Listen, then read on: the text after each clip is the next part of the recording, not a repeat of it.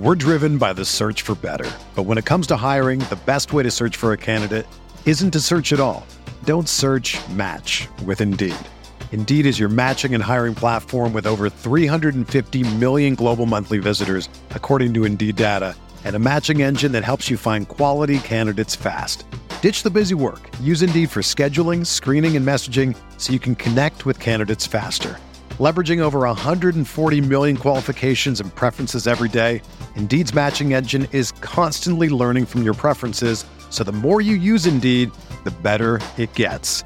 Join more than 3.5 million businesses worldwide that use Indeed to hire great talent fast. And listeners of this show will get a $75 sponsored job credit to get your jobs more visibility at Indeed.com/Blue Wire.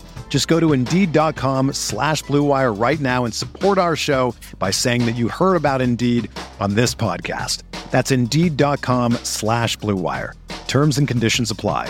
Need to hire? You need Indeed. Mayo Experience.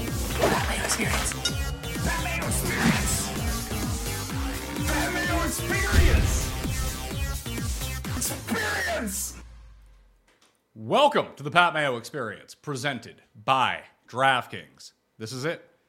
Less than 24 hours until the Open Championship actually begins at terrible times for anyone in North America. Good times if you live in PST. I think that's what it's called. Or Greenwich Mean Time. Either way, there are still spots remaining in the Pat Mayo Experience Listeners League at this moment. It is currently 93% full, so let's fill that up during the course of the show. The link is down in the description right now. Over $100,000 of rake-free, guaranteed money. Sub to the channel. That's the only way that you can ask questions during the question and answer period. If you ask your question right now at the beginning of this live show, or if you ask it after the show is done and we aren't live anymore, they're not going to get answered. I feel like that should be pretty straightforward, but this is the internet. It's full of fucking morons. Maybe you're one of those people. Who knows? Or maybe you're a winner of $2,000 because the draw is still open and it's going until next Monday. So please subscribe, rate, and review 5 stars the Pat Mayo Experience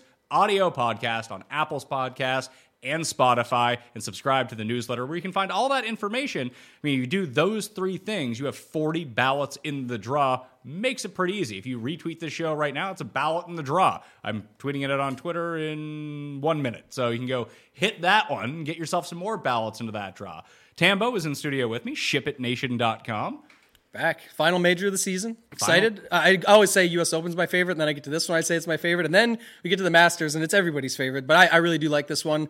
I loved last week. Ended up being a great week. Loved the Scottish Open, just the setup of it all, and now we hop right into an even stronger field here at Hoylake, so it's going to be good. Pat Mayo Experience, currently the number 1 podcast, South Africa. That's a good rating. Number 2 in Azerbaijan. Number 7 in Canada. I don't know, Canadians out there. I don't like that so much. Number 5 in the United States. So if you haven't downloaded all the shows this week, please go download all the shows. That'd be really nice. Canada slacking. No, I know. Nice people here, and it's not like them. Pulling up the rear. Even Great Britain's doing better than Canada at this point. Canadians hate Pat Mayo. Yeah, apparently. Sucks. Yeah. Sucks, my home country turning on me. Let's get to the bets for the Open Championship. Here's a tip. Don't spend as much money on betting as I did this week, and you end up just looking at this like, I can't possibly win money. Unless, like, 2 of these things hit, then I win all the money. I need some tips to get some because it's the least amount of bets I've ever had. Was waiting for weather, but now you're going to sell me on some, so go ahead. I'm not going to sell you on many, but just tell the people who you have 2 bets in. That's all you have. That's it. I took the Decky 100 at 8 places. The only reason I like that one a little bit is because if there, we always talk about injury reports and make fun of them. If there was one, it feels like Decky would have about 4 designations possible. Don't want that to be the case, so I took it at 100 with 8 places just in case he shows up. A little bit more worried from a DFS perspective, but not something I worry about too much in general. And then Bobby Mack, I had the future on him at 150 at 5 places, took it before last week's result. And I had him last week at 90 with 8 places, got that each way, but pretty close to the W there. So I basically have 4 guys that I'm betting. I made a whole bunch of stupid bets around it. So I have Scheffler at 10, Morikawa at 35, Dustin Johnson at 40, Denny McCarthy 125 to 1 with 8 places. Got to ride the form of Denny here. The elevated event, Denny? Elevated event, Denny. Top 10, Denny. Just come in 7th place solo, Denny, and you pay off my week for me. Top 10-y Denny? That'd be pretty nice. I also have Kurt Kitayama at 200 with 8 places. And Jeff sold me. He found a number on Siwoo Kim at 200 to 1. I was like, well, I can't pass on that now, can I? I'm not made of stone. No, I like that. I like that one. That's good. So those are, you have the 3 from 10, 35, and 40, 125, 200, 200. And then I have 3 things that I call YOLO bets because I wanted to bet on them. I wouldn't recommend people do this, but if any of these guys, if they win, that would be life-changing money. They come inside the top 8. We're having a good week here. Daniel Hillier, 300 to 1 with 8 places. Thirsty Lawrence, 450 to 1 with 8 places. And Ben Griffin, who I've really come around on as the week has gone along, 750 to 1 with 8 places. I'll be sending out a newsletter later on this afternoon. I already have the write-up done on Ben Griffin to see, maybe I can try to sell you on Ben Griffin. I was going to say, if you give me any pitch out of all of those, please just do the Ben Griffin one. Let's see here. Let me pull this up. Ben Griffin, the driver, has been spotty since the beginning of May. That's not great news. But he's actually reeled off 7 straight events, gaining strokes on approach, including last week, his first foray into links golf in Scotland, came T25. And if there was one thing that we knew about him earlier on in the year, he's a really good putter. And it kind of went cold around the same time following the Florida swing. Now, regardless of whatever comp courses you want to use, there does seem to be a little bit of correlation between what we've seen on leaderboards at this course and what we've seen in Florida golf in general, whether you want to say Bay Hill, whether you want to say Sawgrass, whether you want to say the Honda. And it's not so much that they're on Bermuda grass or there's water everywhere. There's not, but it's kind of like dodging landmines a little bit, which you're going to have to do on this course, where if you put it into a pot bunker just off the fairway, you're fucked. You have to chip out. I read that entire Michael Kim thread just like everyone else did, which I thought was super valuable. You should really get into this business. Then you have the weird OB spot. So Griffin's not super long off the tee. He's relatively accurate off the tee. So if he can just keep himself out of trouble off the tee, the rest of his game is starting to heat up a little bit. When you look at his Florida swing, that's when he was good. That's how he qualified for the Open Championship with his T14 at Bay Hill. He's T21 at the Honda, T35 at the Players, T14 at Bay Hill. Now, obviously, those aren't winning bets based on the bet that I made, but he's $6,000 on DraftKings, which I think is a very nice price, and I, like the rest of the world, like Matthew Southgate, you like Antoine Rosner, but for $200 more, just a way to break up some of the names that I have down there. I just thought that 750 to 1 was a really big number, considering the rest of the guys who are of his level and in his range are like 300 to 1 or 400 to 1. He's double that. Yeah. So with the 8 places, that's kind of nice. I also made 3 top 40 bets, Hillier plus 250, and I played these at a place in Canada. You get the rough doggy site. I don't even know how to Bovada, where they don't have each way, or they don't have each ways. They don't have dead heat rules. Okay. So even if 8 guys tie for 40th place, it's a full payout on your 40th. So I have Hillier at plus 250, Southgate at plus 300, and Griffin at plus 350. I also played 4 first-round leaders. DJ, hot start DJ at Open Championships. That's his thing. 45 to 1, and I bet him to win. So if he gets out to a first-round lead, I'd like to catch that money right away. Xander's a boost on a place that's open 365 days a year, up to 50 to 1 to be first-round leader. I just thought that was a bigger number, and if Xander's going to do anything, probably in the first round. Southgate 160 to 1 with 5 places, and Ben Griffin 200 to 1 with 5 places. And I bet Sean Crocker at 90 to 1 with 5 places, and Max Kiefer 75 to 1 with 5 places at the Barracuda. Jeez. Because golf is happening, got to bet on it. Yeah, and the contests weren't as good over there. So I like these. The 2 I wrote down, X at 50 to 1 with the boost. I'll see if I get the Mayo boost. I usually don't, but just in case, I like that idea because he's actually usually, to me, not a fast starter, but because I think of other tournaments where he hasn't been, like the Memorial, some of the other majors, things like that. But then he battles his way back in. But if he's going to, and that's kind of a way to get exposure to him, we'll talk when we get to the tiers. Kind of like that one, and I like the Southgate one. I forgot about him, but we always bet him on the first round leader stuff on the DP World Tour. And then usually he posts his 63 in round 2, and you're like, damn, I had him on day 1 when he posted the 70. But either way, at 160 to 1, and I'll do it with the places, I think that would be an option to get in on. So I marked those 2 down as options that I can go after. Now, don't think that I'm not out here playing like 6-person top 40 parlays as well. I was waiting for it to make the cut or to miss the cut. No, I gave most of those out on the show. I gave out an 11-legger, a 10-legger, 9-legger, 8-legger on the Best Bet show yesterday. Maybe I'll throw them in, but it's basically just, the guys that I like this week who are available to make the cuts, like DJ, Bryson, Bobby Mack, Connors, Fox, Harrington, Denny, Benan, Reed. Those are like I think that's the 8-leg one. I think that pays, let's see. Ben Ann, interesting you brought him up. Yeah, I bet $50 to pay $1,200 on it. Nice. So, for the 8-legger one, then they just keep and then you're progressively just laddering it up there. So yeah, those are my safe ones on the 8-way parlay. And then I ended up playing, let's see, is this a 5-leg? Yeah, 5-leg top 40 parlay with Ben Ann, Denny, Griffin, Southgate, and Hillier. Pays a lot of money if it hits. If this thing doesn't, $10 pays like $3,500. If this gig doesn't work out with you, I think you're okay. But if it doesn't, Vegas Mayo, you get on a Twitter account, you just start posting my safe 8 parlay to make the cut of the week, and don't worry if you need more. I got this, and you give them the 9 and the 10 gamers. Damn, you're gonna really have a good business on your hands there, Pat. Yeah, well, I might need to go in business after I lose all of these bets. Actually, I'm fine. So I wouldn't really worry about it too much. Gamble responsibly. I think you'll be all right, yes. Gamble responsibly, gamble within your means, and you'll be good to go. So I'll be fine sitting here. I still got $2,000 to give away. That's a big loss for me coming Monday. So hopefully I can win some money and redistribute that back to the people. We'll see here. Goes around, comes around. You might get it that way. Yeah, but I mean, those are just fun. It's the last major of the year. I'm going to go, as Jeff said, as Jeff kind of kindly put it, this is the last chance that he gets to lose a lot of money before week 1.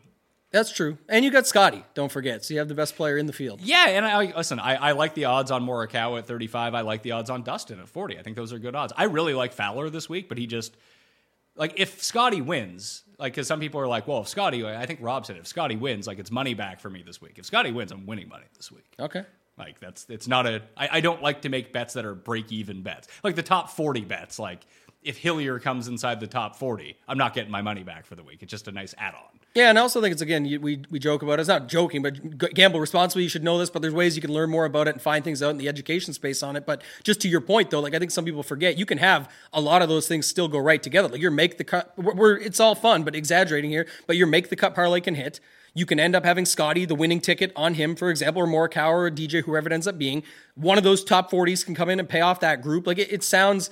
Yeah, that would be great. Obviously, that's a nice week. I'm just saying it definitely can happen and has happened. You and I have definitely had weeks where we hit the winner and a nice each way to go with it, and those are the fun weeks. Those are the extra add-on bonus gravy on top type things, but you're not betting 20 outrights here and saying, I'm just betting everybody on the card. And in the outright space, you have outrights in other tours this week or other events, and you have other bets that can all still correlate and hit together at the same time. Now, I'm preparing like I'm going to lose them all because that's what I do. But I want to take a look at the weather. You said you were waiting on the weather all week. Originally, I was waiting on the weather to make more bets, and I just never got there, and the numbers didn't change to exactly what I was, hoping for or liking. So I just don't see anything that stands out enough that I was like, damn, I got to hop on that number. Obviously, I like some of the stuff you just brought up, and I would be more inclined to do that at this point. But my focus this week is on DraftKings, 2 Mega Milli tickets. So I'll be trying to win the 44-44 over there. I'm cheering for you to win the $1 million.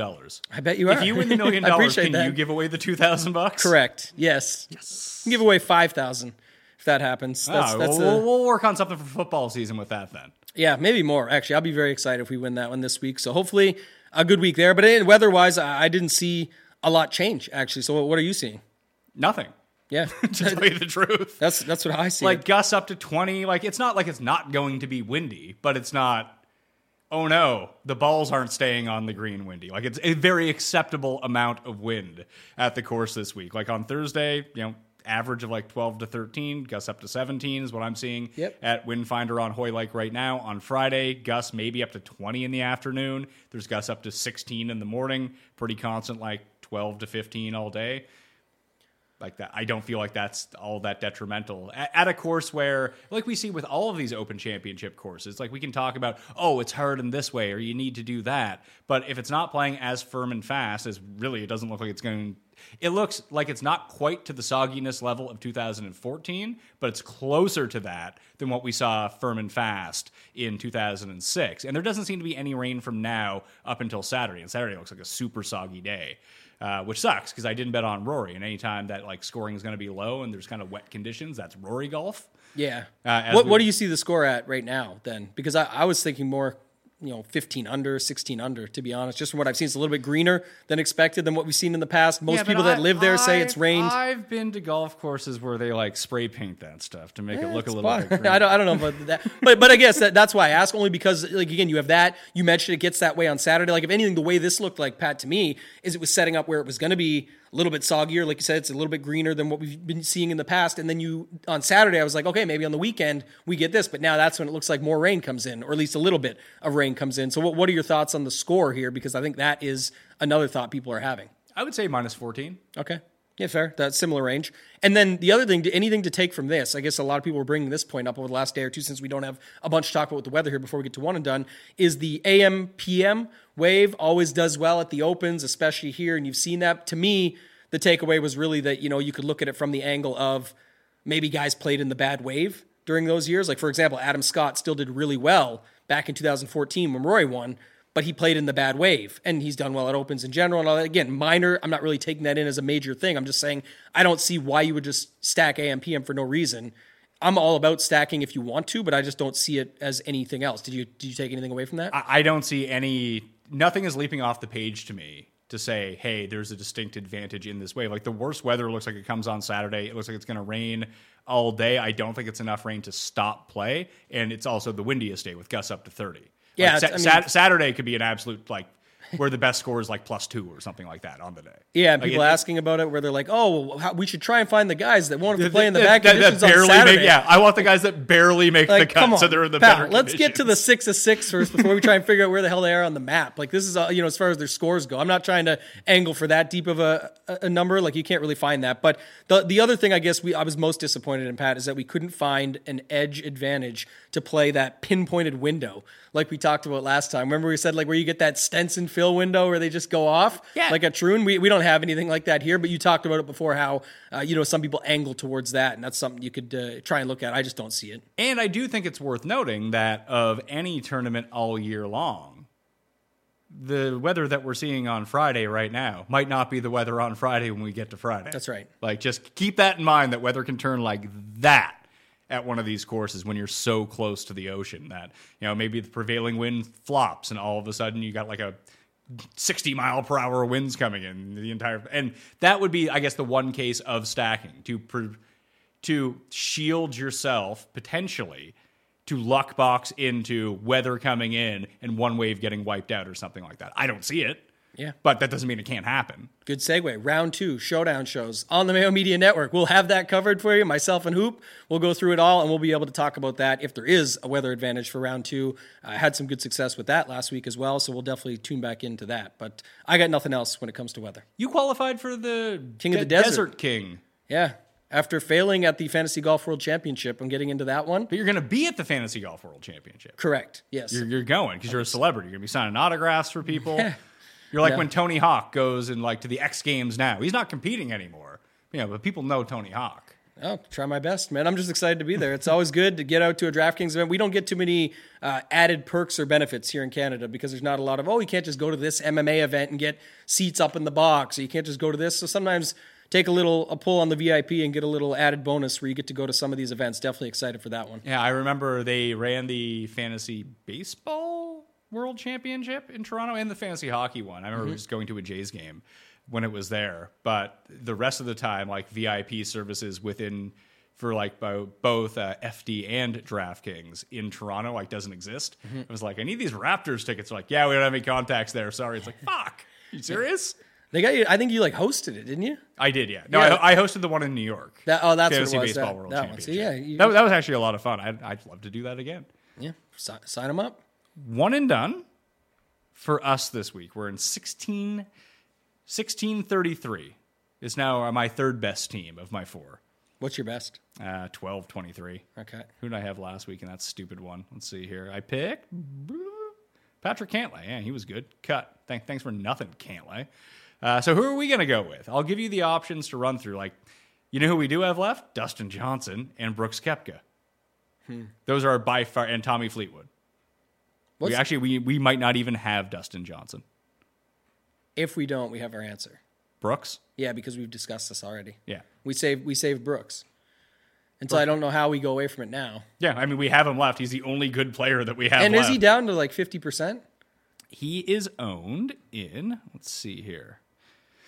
In the giant race for the Mayo, I have Rory in this one. Take Rory. Let's Take go. Rory for that. Yeah. Apparently I've used Brooks in this one. Brooks is only available in 51% of leagues. And yeah, he'll get used this week. But again, there's also Cam Smith. There's, some people hedge that way, even though I know nobody likes him for DraftKings, but that's fine. But I don't know. I think we just have to stick with our plan here based on what we saved him for. And obviously sets up well for any major. I think we can go there. Fleetwood was the other option? Yeah. Or Sungjae. What's Fleetwood owned? 33% left. Yeah. Sungjae's 30% left. It sucks to leave Brooks on the table, but where we're at in 1600, it does kind of feel like there's a discussion around abandoning ship on that and going to a low-owned guy. Yeah, I mean, he's going to be low-owned anyway. You think? I think a lot of people will simply use... I mean, if they have Rory left...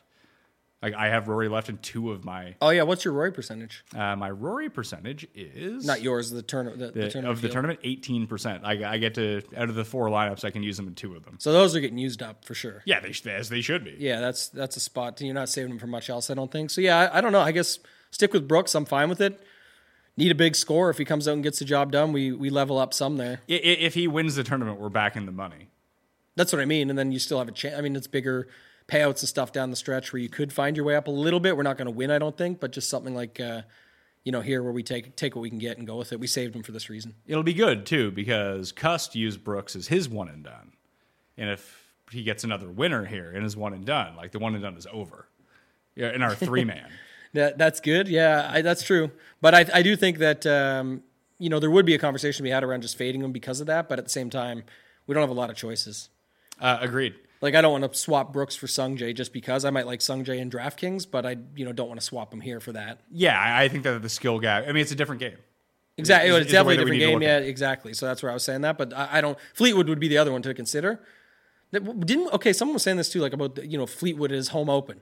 But like all these opens seem like it's home. Didn't we literally play at Fleetwood's actual home course though? Wasn't Carnoustie his and he home just course? And he flopped missed a cut. completely. Yeah. That happened. So it's just funny. He used to walk the course with his dad. I remember the entire week of content. Yes, that's what I was going to say. It's just funny. It's like the Keegan in the Northeast. It's the Cam Young, New York, whatever. Which has been working, by the way. Yeah. Keegan one. If that all works out, like there's zero chance. I mean, if Robert McIntyre had won last week, you would have Canadian Nick Taylor. Keegan wins in the Northeast. U.S. Wyndham Clark, he's a U.S. guy, wins. Bobby Mack would have won in Scotland. Matthew Jordan would have had to win this week, being a member at Royal Liverpool. Should we bet him first round leader instead of Matthew Southgate or Adam? I mean, I can add him. Yeah, you can just add another guy. I feel like I probably looked at him because I looked at some of the other guys that like I had played the top 40 odds, be it Ann or Hillier or whatever, that a lot of their odds had just kind of been beaten down. Like I was going to bet Kitayama. He was like 90-1 to be first round leader. It's like, Matthew Jordan's hitting the first shot. He's 110-1 to be first round leader. I like the other Matthew better, Southgate. Yeah, at 160-1 because he's a better player. Yes. Yeah, it would make a lot of sense. What was the other thing? So then, is this the Northeast technically? No, it's not. We discussed this yesterday. Right. It is in the Midwest of. Could we say it's the Northeast to us? Of us? Yes. I mean, you could say that about a lot of places. Yeah. So maybe we should play. It's not even of the Northeast of us. I think it's southeast of us. Yeah, I'd have to get the globe out and figure it out, but it's somewhere east. It is east of us currently, yes. So, I mean, technically anything is east depending on what direction. Trying to give Paul a reason to play Keegan this week. Yeah, we tried. Yes, Paul. I play Keegan every week. But I have played him overseas in this exact scenario before and tried to use the excuse of like, oh, what is the Atlantic Ocean but an extension of the Northeast? And it went down in flames. Okay. But I like the fact that nobody's playing him this week. It sets up in theory well for him. And the only reason people aren't playing him is because he sucks over in the UK. But he's a winner this year, so I don't hate it. All right, I don't have much else, man. I'm good with that one and done pick. I think solid there. Probably going to talk about this pricing. Yeah, I guess that's what we'll go to. Oh, Paul, are you running a poll in the chat? Yeah, I asked people if they were a moron because you were saying like don't ask questions. Yeah. And so far results say 39% of people out of 121 votes say yes, okay, they are a moron, and 37. It's a pretty close race between yes and maybe. No at 24%. I mean, that tracks. I read some of these chats. I do appreciate the questions and the engagement. Like, chat among yourselves. I'll put it in right here. Let's see. Would you guys consider using JT in one and done at all, since he's probably not going to be available for the playoffs? Wow. I was like, there's probably a reason. I understand, though. I mean, I don't have JT left to use. Good angle there, though. Sharp angle. It is, but like, do you want to use the fact that he can't qualify for the playoffs? We do this every year with the, I know it's going to 70 this year. Remember the 125 thing? But this guy's got motivation. He's right there. Do you know why he's right there? Yeah, because he's not any good. He hasn't been good enough. He hasn't come through in the pressure situations. But now you want him to come in through in the most of all pressure situations. And it actually was a thing that where it wasn't working for quite a while. People would just continue to play that narrative, and it wasn't a thing. So, yeah, JT would be fine, I guess. But to Pat's point, I don't, that the only angle would be the angle you're saying is that you don't think he's going to be in the playoffs. So roll him out now and take a shot. We're driven by the search for better. But when it comes to hiring, the best way to search for a candidate isn't to search at all. Don't search, match with Indeed. Indeed is your matching and hiring platform with over 350 million global monthly visitors, according to Indeed data, and a matching engine that helps you find quality candidates fast. Ditch the busy work. Use Indeed for scheduling, screening, and messaging so you can connect with candidates faster. Leveraging over 140 million qualifications and preferences every day, Indeed's matching engine is constantly learning from your preferences, so the more you use Indeed, the better it gets. Join more than 3.5 million businesses worldwide that use Indeed to hire great talent fast. And listeners of this show will get a $75 sponsored job credit to get your jobs more visibility at Indeed.com/Blue Wire. Just go to Indeed.com/Blue Wire right now and support our show by saying that you heard about Indeed on this podcast. That's Indeed.com/Blue Wire. Terms and conditions apply. Need to hire? You need Indeed. Let's get to DraftKings. Reminder to play in the DraftKings Listeners League. Link is down in the description right now. Smash the like while you're here already. There's a bunch of people watching, only 72 likes. You can't do better than that? No one wants $2,000? Didn't realize everyone was so rich. 200 likes to get $2,000. Final straw. Pull the rug right out from under. Just pull it back? I can't do that. If you can't get 200 likes, how can Pat give away $2,000? I know. That doesn't even seem right at this point. Takes 2 seconds. It's free. And as I always say, hit the like or take a hike. It's easy. Oh, I like that one. Yeah. I like that one a lot. Can't do it. I mean, it literally takes 2 seconds and it's free. Paul. I will say the like to no ratio in the poll kind of add up. So, like, the people who are saying, yes, they are a moron, or maybe they are a moron, are probably the people not hitting the like button. That's probably true. I had not considered that. Clear explanation. It's a thumbs up button under the right-hand side of the video. You go and you click on it, and it works. Maybe people are literally afraid of smashing their screen by smashing the like button. Maybe they try to use it with a hammer. Well, because, I mean, they said that they're morons. The morons might already have the smash screen because the mistake's already been made, so that's maybe why they're having trouble. Yeah, they smashed the like once, and that was the end of it for them. That's it, that's all. New pricing on DraftKings. We get down to the $5,000 level, and we get up to $12,500. I did think it was funny that at DraftKings Sportsbook, Rory was opened as the favorite versus Scotty, yet and Rory was still the favorite when pricing dropped, yet Scotty was $600 more on DraftKings. Mm-hmm. Yeah, I guess they're just going to go off more stats than they are the books. They're trying to flip it up a little bit because we've always seen it in the past where they match pretty much identical. Now we're not seeing that to be the case. I've had conversations with people who work internally at like 3 separate sports books right now. I don't want to say that they're fucked if Scheffler wins, but they're taking a hit if Scheffler wins this week. That is their big liability. Well, luckily his putter's been a liability, so they might be all right. We'll have to they wait might and see. be all right. But I mean, that's always the funny part about Scotty is that he can't putt and he still comes in third. Yeah, oh yeah. And So then we're this just week, waiting. Technically, I mean, this week should be easier to putt, like these greens. Yeah, slow, flat greens. Yeah. Hopefully he can figure it out and get it right for that case. But I mean, that also becomes the conversation when people talking about playing him on DraftKings at $12,500 and how some say it's impossible, others say it's the easiest thing ever. It's funny that you mentioned both those polls. Who is saying it's impossible to play him? It is the easiest thing in the world to play him. Even if there wasn't a $5,000 range, it'd be super fucking easy to play him. I've heard it all. I've heard that it's really hard. I've seen the word impossible. I've seen it's pretty much impossible. I've also seen people say, well, he probably wins and then still isn't needed on DraftKings now with the price bump and everything. I think completely opposite on that one. But yeah, just a lot of factors to talk about here when you add it. But to my point, my biggest point would be he would have been 11-8 and Rory's 11-9. You have to find $700. There is a lot of places to find $700, and I'll start with my main point. I told you pre-show, but I've heard almost nobody talk about this week. Maybe I haven't heard anybody actually, but the one thing I don't hear talked about at all, Pat, is the $7,000 range. I've talked about it plenty of weeks on this very show. The $7,000 to $7,400 range, these past X amount of weeks, has been 30 guys. Just from 7K to 7,400. We've been saying if you want to get different from the bubble in the upper 7K range, there's so many guys to choose from.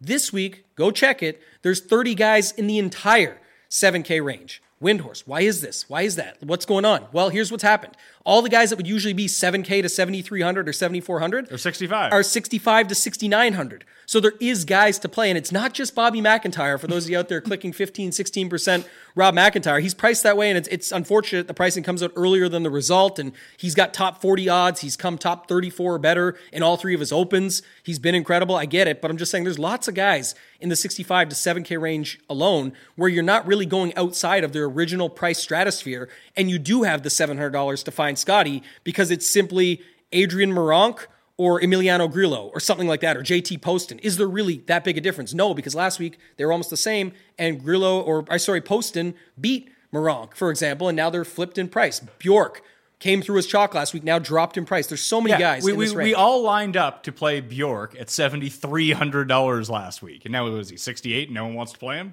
Yeah, and the field added a bunch of live guys that people told me all year are horrible and suck. So it's like, what? The field didn't get that much star. Rom joined the pack and some live guys, but I'm exaggerating, obviously, and live guys have showed up and at more these guys, majors. And more guys make the cut this week, too. Top 70. Yeah.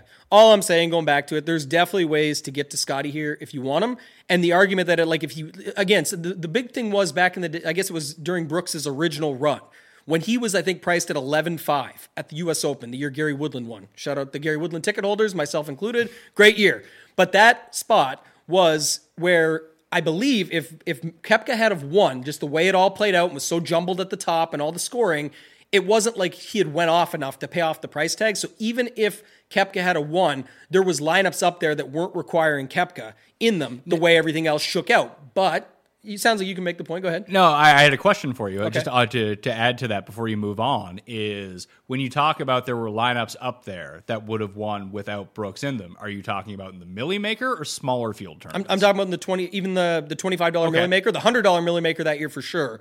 But the $25 was set up like that because of a couple of reasons that I'll say quickly. But just the thing at the U.S. Open is you have qualifiers, amateurs. The bottom of the board, you can write off like 40 names just like that. And I know you could technically do that here too by throwing some of these guys away, but now you have price imbalance. Now we have these extra pieces brought in.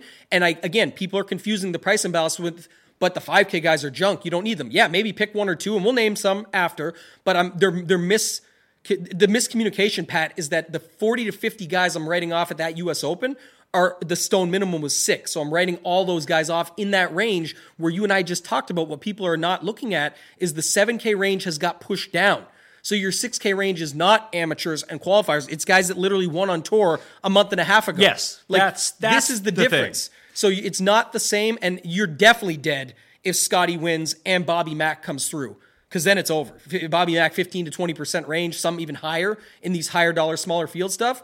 You're done. There's no way there's going to be a Scotty lineup without it because there's just so many combinations and permutations in between that where you're going to find him be in the mix. Yeah, so just to kind of add on to your point about the low $6,000 level and why it's much easier this week, like you said, at the U.S. Open and even at the PGA Championship, like once you get below, like you can make a theoretical case for some players at $6,400. Like they're not the stone worst players in the field. You could see playing, I don't know, Trey Mullenix or something like that. That would be like his normal price if he was in a major at a U.S. Open or a PGA Championship. We've seen him come through before in some of these lineups. But the guys who are the stone men at the PGA Championship, it was fucking Michael Block and Michael Block's 19 other friends. And you had to pick Michael Block out of a hat to try to just get those savings. I don't even know if he was needed in those lineups. This time around, for that same price point, Thirsty Lawrence is down there. And you might think that that's a joke. I mean, I did bet on the guy to win. He's won 3 times in Europe. We're on the DP World Tour the past 12 months. He's a good player. Daniel Hillier is absolutely crushing it right now at $6,100. Matthew Southgate. The reason that people like Matthew Southgate this week, he's fucking $5,600. Yeah. That's not like that's big savings. Yeah, I agree. And again, but even the whole 6K range is just littered. Taylor Moore, JT Poston, Putnam, Michael Kim, Padraig Harrington, Grillo, Olesen, Willett, Bjork, Stenson, Jordan Smith, McIntyre, Langask. These guys have come through. Louis, people are playing 6. Again, all these guys are real dudes. We're not talking about someone who just randomly qualified that you've never heard of, on top of the cases that you can make for the Victor Perez's, the Yannick Pauls. I'm not saying I'm making them. I'm saying these are real golfers that they're just getting almost no ownership because just nobody can get, it's going to be spread out down here no matter what. My point being, the range is loaded with potential. The argument is, what if it's all the balance builds that come up? That's DFS in a nutshell. Like, no shit. It could be a spot where the top 6 guys that finish this way after Scheffler are all 8K guys, and therefore it makes it work out that way. Could it happen? Yes. I'm saying reasons why it's not as likely to be something that would happen as some are asking about, or what it could be made out to be. So a friend had brought this up in the Discord over at Ship It Nation. I thought it was a good thing to bring up. I brought the thoughts on here so everybody could hear them. I think it is something to think about, but I just don't think it applies to this tournament. So I built 150 lineups in the 50 cent and then pick and choose my ones for the 3 max, higher stakes, that kind of thing. And I can tell you my exposures right now. I've already entered the lineups because I didn't want to miss out because it was about to fill. So I was like, fuck it, I'm throwing in 150. I can make more. So I'm not too concerned about that. Who do you think my highest owned player is this week?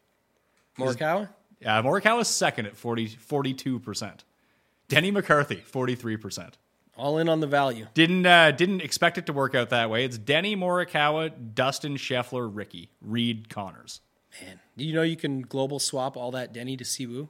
I Siwoo I have at 28%. Okay, so you already got him up there too. I'm playing them both. Need both. Playing them both. What's our common conversation on here? Is it this guy or is it that guy? The answer is play both. There you go. You got it. And for reference, I have 20% Rory. So I'm just trying to match up. I was just going to ask that if you can quickly. I don't know if you can flip it on there easily, but can you see of your because there's 7 guys 10K and up this week. What's your kind of exposure at the top? I have no Cameron Smith. Okay. 0. Sounds right. I have 35% Scotty. 20% Rory, you said? 20% Rory, 21% Brooks, and 10% Rahm. And I think that 10% Rahm might match the field. I think he's going to get a little late steam. Maybe, but I'm not going to be way off. No, that's fine. What about, so you're leaving out Hovland and Xander, right? No Hovland, no Xander, no Cantlay. Cantley's 99, but okay. But did like those guys. And then I'm playing Fowler, Spieth, and Morikawa, but I'm under on Spieth. I have like 14% Spieth. See, I don't have Spieth getting much ownership. Fine, then I'll put 14%. Sounds great. You'll be good. The only reason I don't is because I think, what do you think Cantlay gets to? I know nobody ever thinks he gets any ownership, but he always does. I actually boost him. It's tough in terms of I actually didn't look much at ownership when I made my lineups. I just kind of made a stance of, hey, I bet on Scheffler. I have the most confidence in Scheffler to do well this week of all of the top guys. But if we came down the stretch and it was Rory v. Rahm, I wouldn't be super fucking stunned.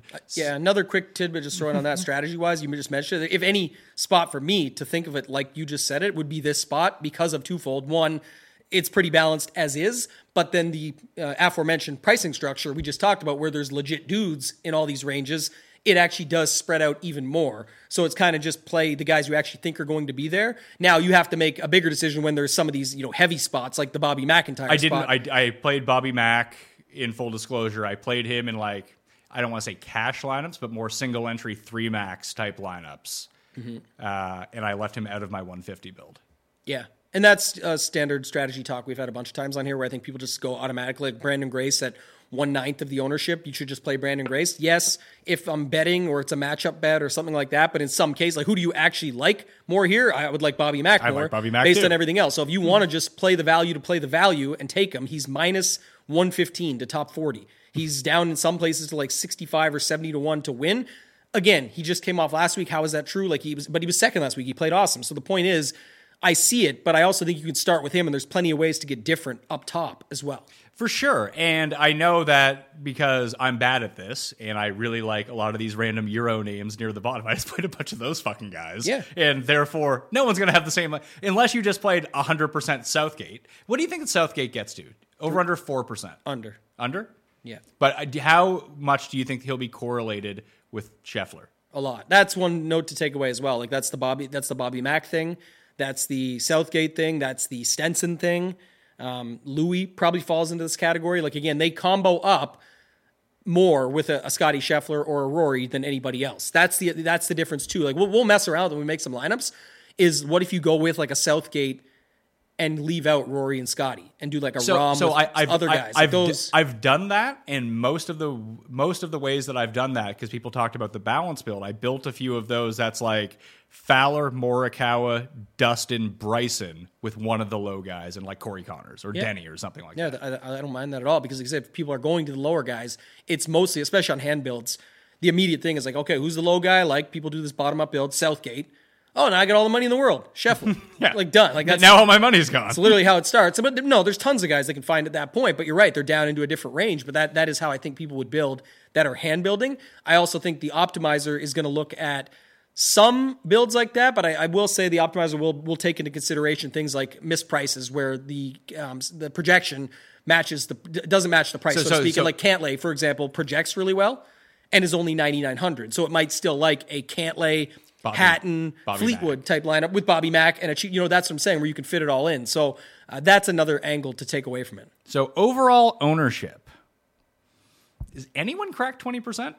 I think Rory still does. You do? Yeah. Okay. 11.9 is still fair enough. I think when people see the price on Scheffler, and just, again, even going to that hand build, an example, like, well, shit, that doesn't quite work out for me. What if I just go down to Rory and hope that it's another good Rory week? Well, I remember you said before the show, like, in another way to think about it, it's the difference between, like, Bryson down to Rose. Yeah, there's lots of examples, like Bryson to Rose, Rose to Ben An, and then you even have money left over. Any of, like, the Burns, Homa, Sungjae, Tony Finau's can all drop down to that mid-sevens range with the Connors, the Thegalas, the Ryan Foxes, the Russell Henleys. All that is just a way to look at it, where those would be your 2v2s. Like, you have a Rory Henley, it can just as easily be you take Rory up, a Rory Finau, you go up to a Scotty Henley. That's a 2v2. If you like Scotty better than Rory, who cares about the other two? Henley and Finau? Obviously, Finau I'd rather, but it's at the same time, again, one's going to come with more ownership too. So keep that in mind also. I just think, to me, they're not that different on paper. So I would look at it as Rory, the highest owner of the expensive guys, then Scotty, probably pretty close to him, but a little bit less. Then Brooks and Rahm, significantly less than those two, and then Cameron Smith after that. The one I can't figure out is Hovland. I think people still like Hovland. I think people like him too, but he's now in that range. Like I am seeing Xander at 9%. That can't be real. I had people love playing. Like, you can start line. Like, I just talked to you about like that sort of like balance thing. Mm-hmm. People could start their lineup Xander, Hovland, Cantlay if they wanted to. Yeah, that's what I've been toying around with. I think Xander definitely still gets a little late love. That's maybe gets him to like 11 or 12. Just because, again, I don't care the 9 versus 12. I'm just saying why I think he gets there. And then what ends up happening is, maybe even though there's a lot of love and people talking about Hovland, you could still see him getting squeezed some, because I truly believe and always believe that Cantlay gets the love no matter what, especially with a Best Buy price tag of just $9,900, not quite $10K. And then you also have the Xander love, and people are playing Brooks at least some. So I've got it like Rory, Scotty. Then I've got, I guess, Rahm, Brooks, and Hovland, and which I would have Cantlay above those three. And then I have Xander and then Cam Smith. That's how I have it shaking out. And I'll adjust this all throughout the day and get it up over at shipitnation.com. But I do think that's something to keep an eye on, is that how the squeezes work, if you will, in that example you gave with Xander and Hovland. Spieth is getting squeezed, being in between a popular Morikawa and a popular Ricky. Yep. Fitzpatrick is getting squeezed because he's in between a popular Morikawa and a popular Tyrrell Hatton. And Fleetwood secondary to those guys. And Dustin down there as well, who I think the people are going to play. Yeah, I still think people play Lowry as much or more than Dustin. I can tell you, people on FantasyNational.com, if you want to get access to the Fantasy National internal projections, you can go to FantasyNational.com/Mayo and get yourself the 20% off. Fantasy National members like Dustin Johnson more than Shane Lowry. Mm-hmm. So just keep that in mind. Then you have Cam Young, Hideki, and Bryson. I don't want to say no one's playing them, but they're lower owned. Yeah, sub 8-9%, something like that, right? Maybe even 6 to 7% range. Basically the entire 8K range, because maybe Wyndham Clark gets to double digits, maybe, but no one's playing Thomas, no one's playing Sam Burns, few people are playing Max Homa, no one's playing Sungjae. Finau will get a bit of love, Tom Kim will get a bit of love, Justin Rose will get a bit of love, but nothing crazy. Yeah, I've got it Finau, Rose, Kim, those three. And the only three players that I'm playing from the 8K range are Bryson, Finau, and Tom Kim. Okay, yeah, I see Wyndham is getting a little love here still too. I can see that. Because I think the Michael Kim thread, right, talked about... Do you think Michael Kim is put out that thread so we can play the opposite on DraftKings? He's like, yeah, here are all the guys you should play, suckers. The best thing is he's talking to it like he's definitely subtly hitting on the betting markets. Michael Kim is watching this show in England right now. Yeah, he has Guarantee to be, you. because he's talking about wave stacking and everything. It's like, man, he's got all the lingo. He's coming out trying to figure it out. But it was a good use of Twitter Blue. Someone pointed that out. Yeah, I like I usually don't like the long form tweets. I'd rather a thread and break it down. But I know that Twitter's algorithm leans a little bit more now towards long form. And is that true? Oh yeah. Oh, thank God. Why do you think? Because if the only way to do long form is to buy Twitter Blue. Oh, easy. Good. Yeah, very intuitive stuff right there. Yeah. I have a Michael Kim signed hat at home. Maybe I can use that as a giveaway. We have Michael Kim on the show. Verify that it's actually his signature. Man, let's do it. I didn't like Michael Kim as much until he started tweeting.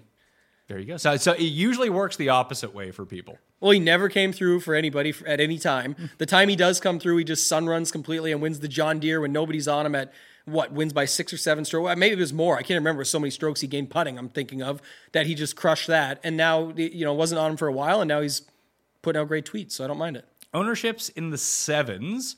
Connors will probably be the highest owned of all the 7K guys. And then Herman, Denny, Siwoo.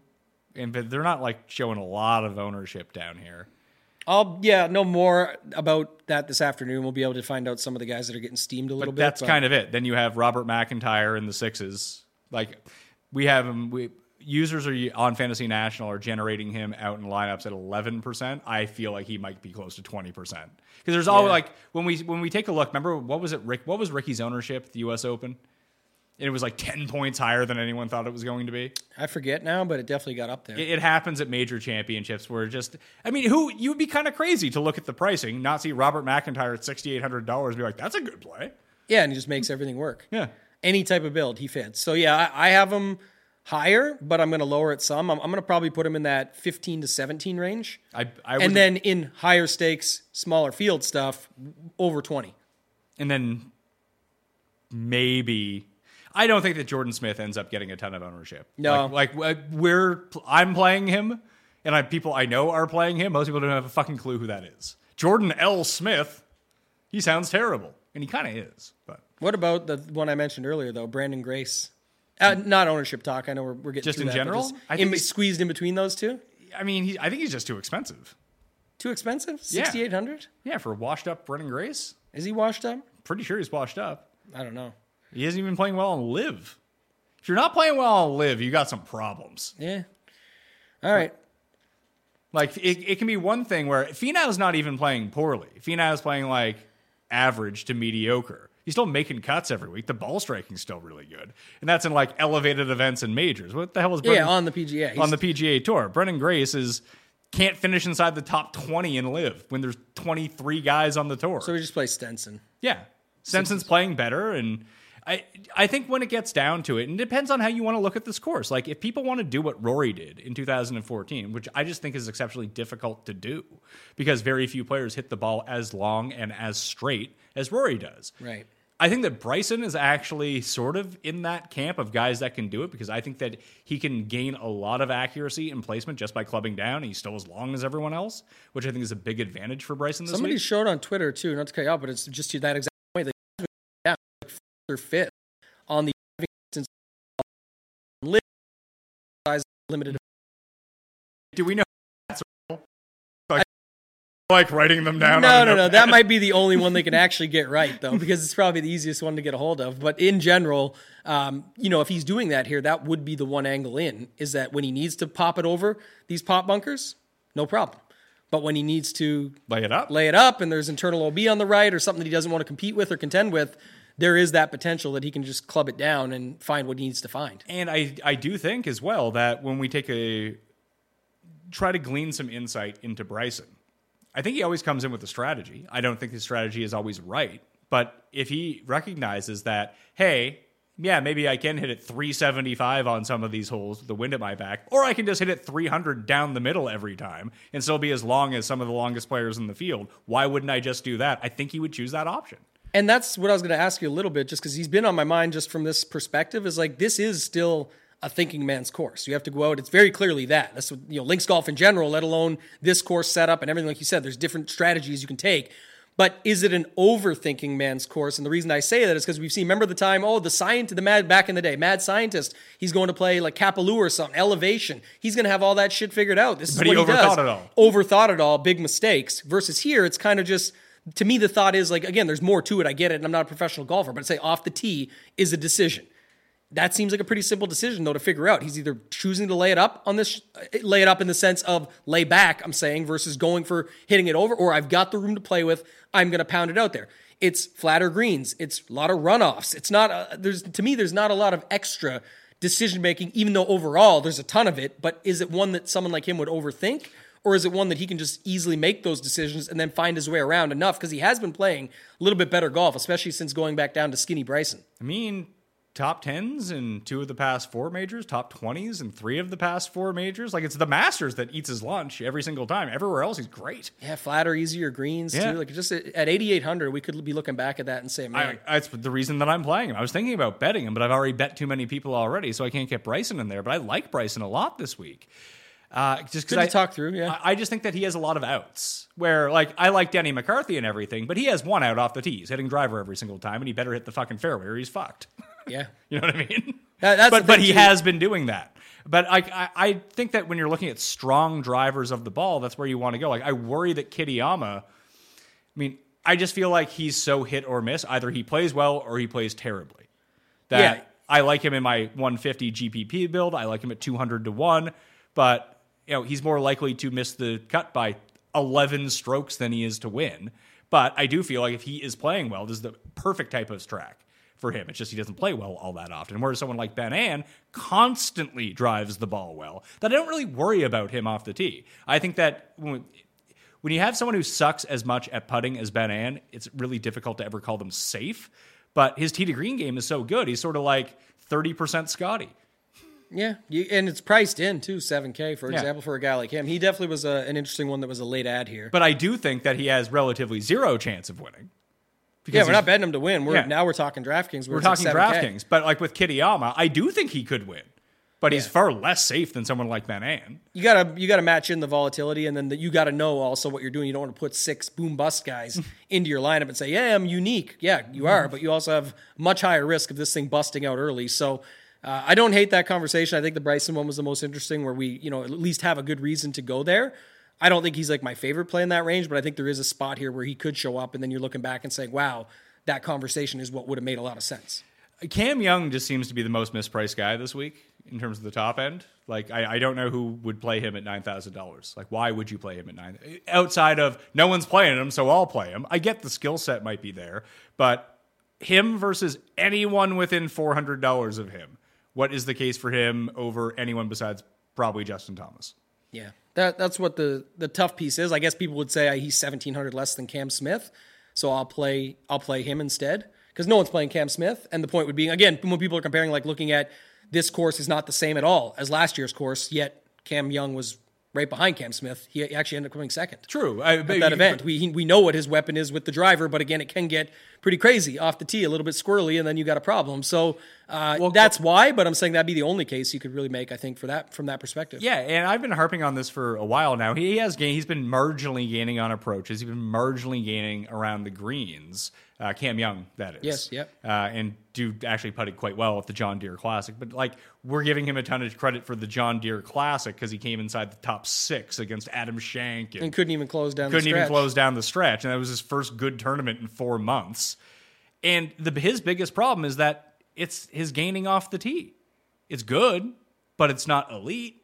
It's like the Morikawa thing. When he's not gaining 8 with his irons, well, he's kind of fucked. Yeah, Sung Jae, same way. So Justin Thomas is kind of the same way too. Like, if they're not doing their elite thing at an elite level, they're not going to win or be any good. Like at the John Deere Classic, it's not a huge driving course, but it didn't matter where he was going.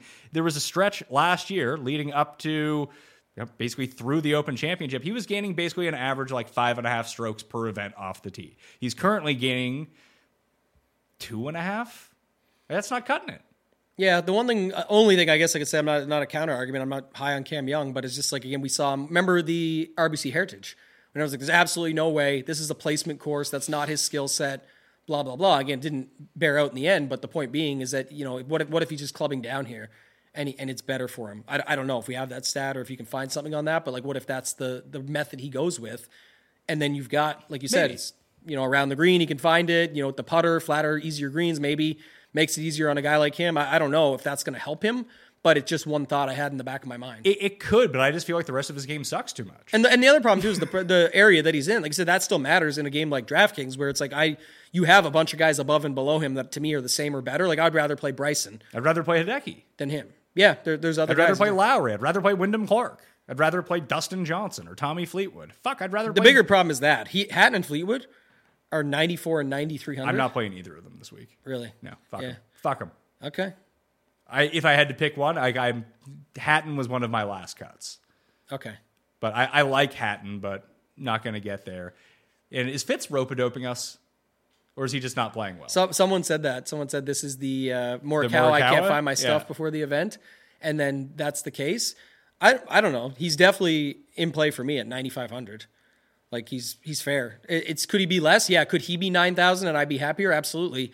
But at 9,500, I don't think it's crazy considering, like you said, Hatton, Fleetwood, Fitzpatrick.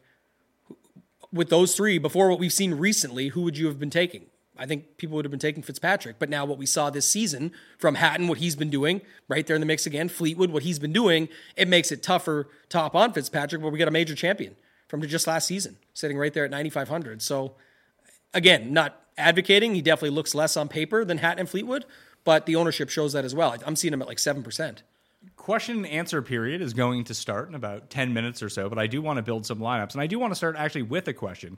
Who is the lowest priced player you would feel comfortable with in single entry? Now, I think the public is going to tell you that the answer is Robert McIntyre.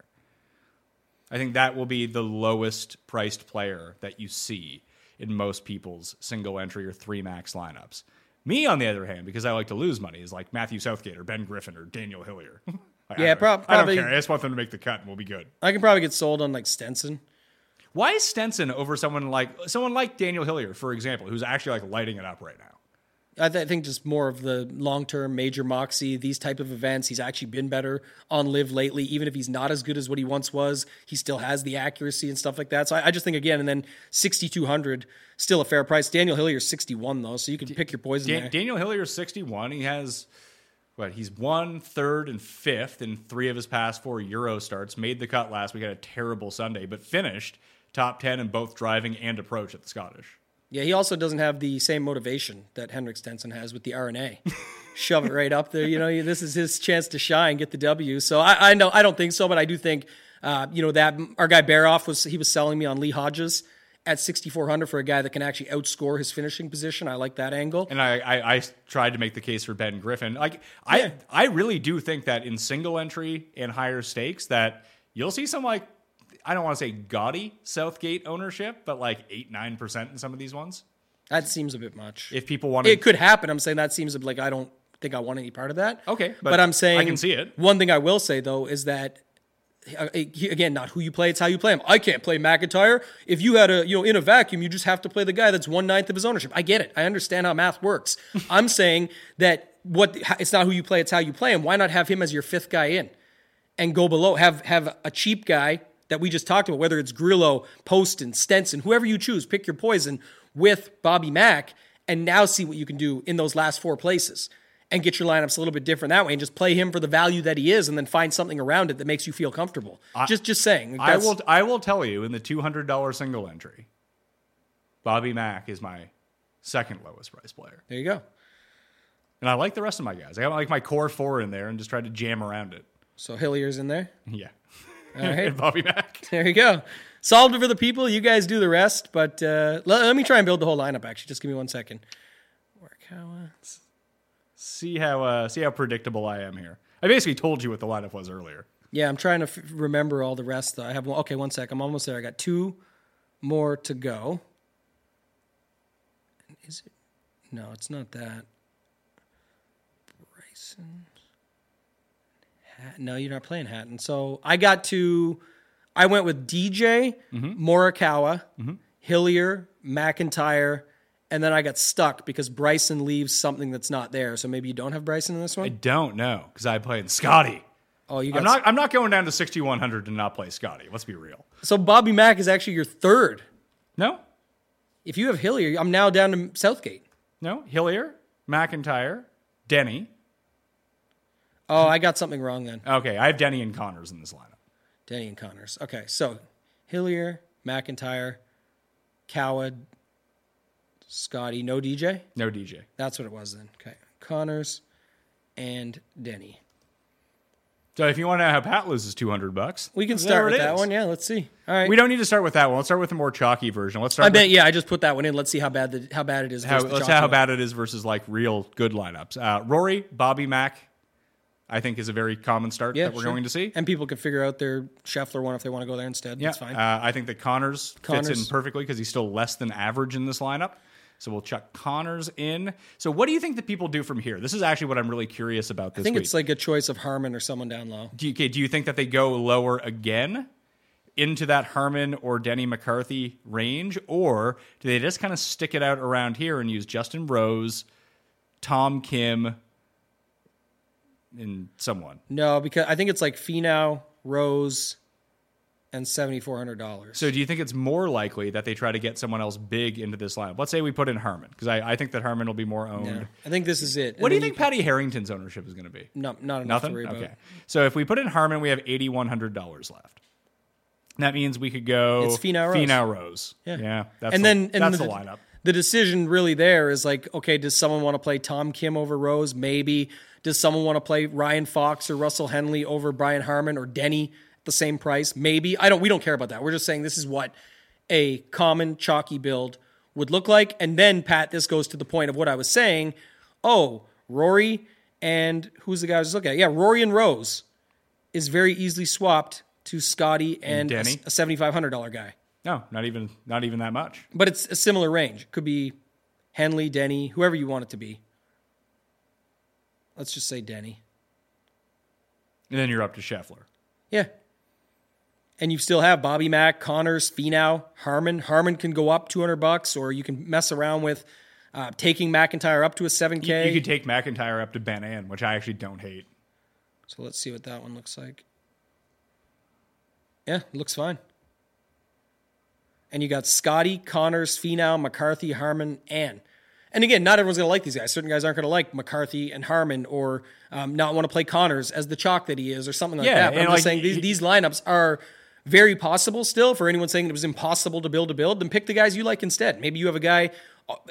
My point is, anyone saying these lineups are impossible or they can't get to them or they're really hard to build, that's talking shit about a Denny McCarthy play, has a guy they like. Their original point, if I didn't just make the statement, would be Denny McCarthy's a loser play. I would play this guy instead, who happens to be the same price or less. Which is probably a fair point. It's the same lineup, though. Exactly, but you still got to an easy version of it. So it's not about Scotty not being possible to play. It's also not about, if you want to fade Scotty here, I got no problem with it. He's expensive, and he's going to have to make putts, and he hasn't been able to, and whatever. But it also would not surprise me if all of a sudden the time he makes the putts is when it matters most, and that's the narrative in the headlines after the fact. Scotty finally finds a putter, and it's at a major, and he wins the Open for the Claret Jug. And the reason that I like Scotty so much this week is he doesn't even have to find his putter. He just has to not lose his putter. And not go in the pop bunkers and get unlucky. Yeah. I mean, how do you feel about the internal OB? I just see people like complaining about it. I like it. I love it. Fucking bring on the chaos. What I wish... I'm going to love it until Scotty goes out of bounds on like number 3. I think it's... oh, fuck. But what I don't understand is this, and maybe I'm way off on this. Again, it's like a golf rules thing, and you and Cust would probably be better to talk about this. I'm not, because I don't give a shit. No, but, I mean, he would probably have his take, and you'd be able to battle with him on it. My thought is this, though. What I hate, Pat, is at the end of a tournament, we've seen it in like playoffs. I remember Brendan Todd one year, where the other guy puts it straight and has a shot looking right at the green. He puts it to the left on his second shot, and it goes to the left of the grandstand. Therefore, whatever that thing is called, where he gets to place it inside, and now he almost has the same shot as the other dude. And the argument is always made that, well, if other dude had went in that spot, he would have got the relief too. True and fair. But the point is, Brendan Todd knew this shit was there. Oh, it was Chris Kirk. And goes left. Whoever it was. Yeah. My point is like, it's bullshit to me, is the other guy knew that shit was there and said, I'm going to put it in a place I can still see the hole. Brendan Todd knew that shit was there, but if he goes awry and goes out there, don't worry, you get to play it from almost the same spot as dude who actually hit the good shot and not take a penalty. Yes, he would take the penalty if he hit it there too, but it's just like internal OB. You know that it's there. You can't play into it or you're fucked. And that's the point. If you can't get it right, you shouldn't get a benefit of that. I hate that rule. When you can just jam it into the wall up top or anything because it's there.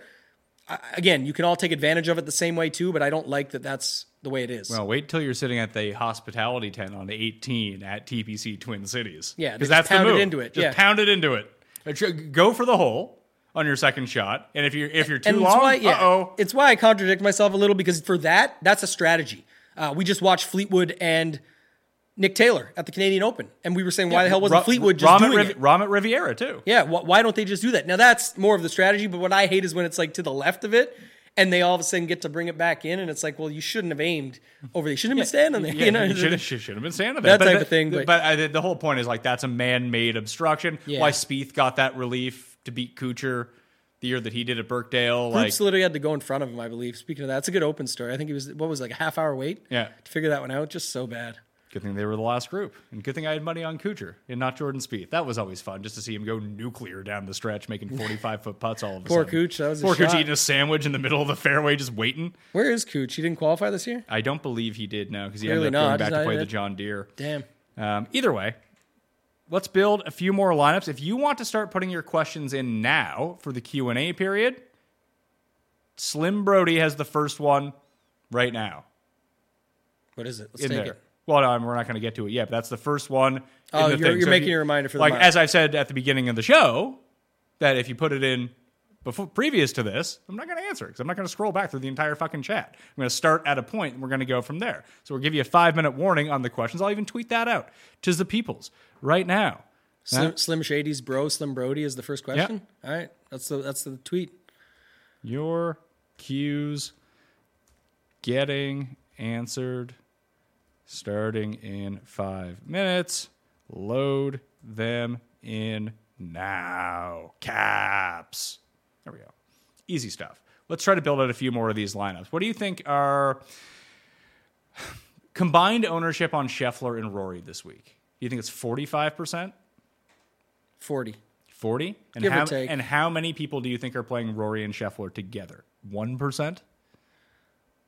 It gets tough. It drops right to I 6,400. mean, it gets pretty easy. You can play here. Let me just fire you up a No, Rory we can do it. I'll give you like a millionaire maker winning Scheffler Rory lineup if you want one. Do you want one or not? Go ahead.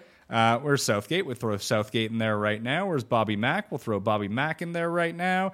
Where's my guy Ben Griffin? We'll throw him in there right now. One spot left, $7,200. Who do we like at $7,200? We like Kurt Kitayama. Boom, $1 million.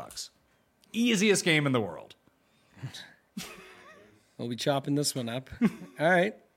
I thought you were going to say Hillier, but okay. Hey, Griffin. we can throw Hillier. You can throw Stenson in there. You want to make it better? I got a lineup for you. Okay, let's hear it. No, it's not my better version. It's Pat's better version, but we can get to it now, I think. Oh, we're a little short. Who did you like at? Did you like Connors? Or you like Scott? Who do you like? I like Connors a lot. Okay. And then we only have 63. Okay, you can play Scotty, Rory, Ben Griffin, Southgate, Hillier, Connors. That's pretty good. Sounds like $1 million. A lot of these sound like $1 million. I mean, that one that one is $1 million though. I'll sell that to you right now for $500K. We'll already be chopping it up more than that because the people listening right now are making it as we go hand building. There's 0% chance people are like, yeah, I should really play these jabroni Scheffler Rory lineups. You're underestimating the power of FOMO. Someone's like, damn, Pat said it's going to win $1 million. Tambo said it's going to get duped. I want to be in that dupe train. Let's go build it. Man, that does work out perfectly, doesn't it, with Connors in it? How about that? Even got some money to spend. But I guess, you know, that's, what do you need what? We're talking the runaway. Like, we need Scotty and Rory to just go. run away, and we need the other guys to finish inside the top 10, 2 inside the top 20. Yeah, more so the first part I care about, though, like why that parlay seems tough to hit, because the idea is you really do need them to do more than that. Let's try and build like... Let's build a balanced lineup. I was just going to say that. Yeah. So that's where we're thinking the same. Is it the Brits? Is it like Ricky Hatton start? Yeah, I think that's fine. I think that's a good lineup start. I know you don't love Hatton this week. Yeah, but I'm saying- and listen, it's not even that I don't love Hatton. I just didn't end up playing Hatton. Like, there's only so many guys I wanted to play, and he kind of fell by the wayside. I wanted to consolidate more of my ownership on Bryson, DJ, Spieth, Morikawa, and Ricky. Like, someone can't play them all. So is this like with Connors, and we're saying like a way to get different than the Scotty Scheffler Connors build? No. I just think that, what do you think the common, like, where, like, I think the purpose of these builds is, so we did if you start with Rory, if you start with Scheffler, like, where are you logically going to go next? and then fill in the pieces. And you can see that a lot of the same like filler pieces, the meat of the sandwich ends up being the same because you only have so much wiggle room to go with because you always get stuck in the same area. So like right now, if we start Fowler Hatton, we're back in the same area as we were when we started Rory Bobby Mack. We're back at $7,700. Yeah, I actually just found it, and it alleviates us of Fowler to Fleetwood, but it's because you get the same build as what you're on. Now I can find the 2v2, but I think it's Fleetwood Hatton, and then you still get the Finau, Rose, Connors, Harman with the $100 left. So is Fleetwood Hatton Scotty Bobby Mack? No. I think it's a few dollars short. Sorry, it's Rory Bobby Mack. It's Rory Bobby Mack. So there's an example. Which I like better, like honestly. Don't you? Fleetwood Hatton or Rory Bobby Mack? I like Rory Bobby Mack better than Fleetwood Hatton. If I was going to put money behind a lineup that I entered, I like the Rory version better. Okay. That's where Do you? It's pretty similar, I guess. I mean, my problem is you got everybody in this lineup that it's just so chalky. Everyone has? Yeah. Yeah. But so how do we get different with this lineup? Like this one, I think is like the Fleet and Hatton start. Let's say I think this is an interesting one to play one of these cheap guys in. Instead of calling it Bobby Mack, let's call it Jordan Smith. So take out Finau and put in Jordan Smith, and what goes on from here? So we take out Rose, take out Harman. Now we have Connors, Smith, Hatton, Fleetwood. So now we have $8,400 left, which can make you super unique because that's the dead area with all this stuff. You can play like Sam Burns, Homa, or you can play like Bryson, Denny McCarthy. It's like it's Rose, Bryson. Rose, Bryson, yeah. Yeah, so you can have Hatton, Fleetwood, Bryson, Connors, Rose, Connors, Smith, or Bobby Mack or Bobby whoever. Mack. Brendan Grace, yeah, your guy. We didn't even mention Minwoo Lee either. That if this does turn into driving and putting, like those are legitimately the two things he does well. Yeah, Minwoo was 7,700. Yeah, so instead of Connors, play Minwoo, and now it's far less chalky. Yeah, those are the types of flips you can make, right? I want to build the one real quick because I know we got to go to these questions, but let's do the Bryson DJ. Live Smash? Not just Live Smash. No, because I want to play like the guys that we talked about that I don't think as many people are going to that we actually think could come through here. Did we say Spieth as well? Yeah, let's go. Okay, let's start this. Spieth, DJ, Bryson, Reed. Because I'm playing Reed. Yeah, like that's what I'm saying. Let's try this lineup. That leaves also, you isn't with this like 7,350, which means you can go Ben and Corey Connors or Minwoo if you wanted to. That's actually a pretty good lineup. I like that. Spieth, Dustin, Bryson, Reed, Ben and Connors. Yeah, or Minwoo. Or you could play Denny and Harman together, or Fox, or whoever. Who's the Reed you said? I was going to actually say now we could flip. This made me think of it. DJ, Spieth, Reed, take out Bryson, go Hideki, and then let's finish out the Masters lineup. These sometimes come through. They play good, even though they're not correlated at all. It's the ones that you correlate up. So Hideki, DJ, Spieth, Reed. Who else can we put in the Masters lineup? We have 7,300 left. 73 in the Masters lineup? J Day, Siwoo. Scott. Siwoo. Yeah, how much is Siwoo? 73. And then it leaves us 73. Is there anyone lower? Like who's in the 6K range? Louis. Yeah, Louis. Let's do Louis.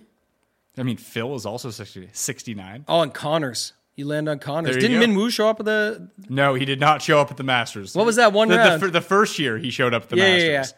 But listen to this lineup. So you've got Spieth, DJ, Hideki, Connors, Reed, Louis. Sounds pretty good. And it sounds like guys that could battle through in any conditions. Get through, make the cut. Any weather comes up. You're not worried about what if it gets crazy on Saturday. Like they could find their way through still. I did write this up. I think it's in the Golf Digest and my DK column, and I think it's in the newsletter as well. I think I wrote this kind of up everywhere. Is another reason to like Scheffler. I mean, there's every reason to like Scheffler. I'm not creating something new here, but that's one of the reasons too. It doesn't matter what it's doing out. It could be raining, could be windy, could be nice. It's fine for Scotty Scheffler. It fucks with some of the other top players. Doesn't fuck with him. He just throws on Scotty Vestler. Man. He's just he jams the vest on and just rolls through it. But he did say, I think it was Ron Kloss, PJ Splits 101, had the quote from Scotty, and it was around the links golf stuff because he actually hasn't played a bunch of it, but he still shows up. And he shows up anywhere because his game just translates any course, any conditions. That's why he's the best. The run is probably not being talked about enough, even though it's being talked about a lot for how insane this run is that he's on right now. Cam Davis didn't make it in, did he? No. Interesting. Is he playing in the Barracuda? Yeah, I don't know if he is or not. Justin says. Do we ride the hot form with Lingmerth? Ugh. 68. Like he's someone who should be like 5,800. Correct. Like he is wildly overpriced. At I think. 68. And how did he get thrown in like the same price as Ben Ann? When, like you said, Ben Ann to me fits the course better, and I mean, there's has been good and was solid last week again. But Ben Ann made the cut here as a youngster in 2014. He's won at Wentworth. Like it's funny that if we don't think about this as a traditional link style, and we think about it as a more driver-heavy course where you just need to be really good off the tee, I feel like that brings like Lawrence actually then would be really good. Meronk would be really good. Like guys that play well at Wentworth, or even the Betfred British Masters, which isn't a links course at all, but a very driver-heavy course. Then all of a sudden, it's like, okay, that's our Bryson angle too. Yeah, let me build this one. Leave out Lawrence because I know you love him. We can switch to him. How much is Hoagie? Hoagie's 64. But if you go Bryson, Meronk, and Ben Ann, who else are some of the guys you want to play on this driver-heavy? Like Finau? Yeah, Finau's driver's been shit. Yeah, it's not been the greatest, but I'm just trying to think of who else. Yeah, Connors. Long enough and straight. Long enough and straight. Let me just sort by strokes gained off the tee. Let's see what we're doing here. I mean, in this lineup, you could use Hillier and or Jordan Smith, who are we're going to do that version because excellent drivers of the ball. That adds up. I might probably do Jordan Smith, but we'll go there last. Just leave it for a second. I'll go. I want to try and stop at Benny Ann for a second just to see. So Ann, Meronk, Bryson, 9K average left. So give me some more guys. Neiman. I like Neiman. Siwoo. Let me do Siwoo first, though. Siwoo, yeah.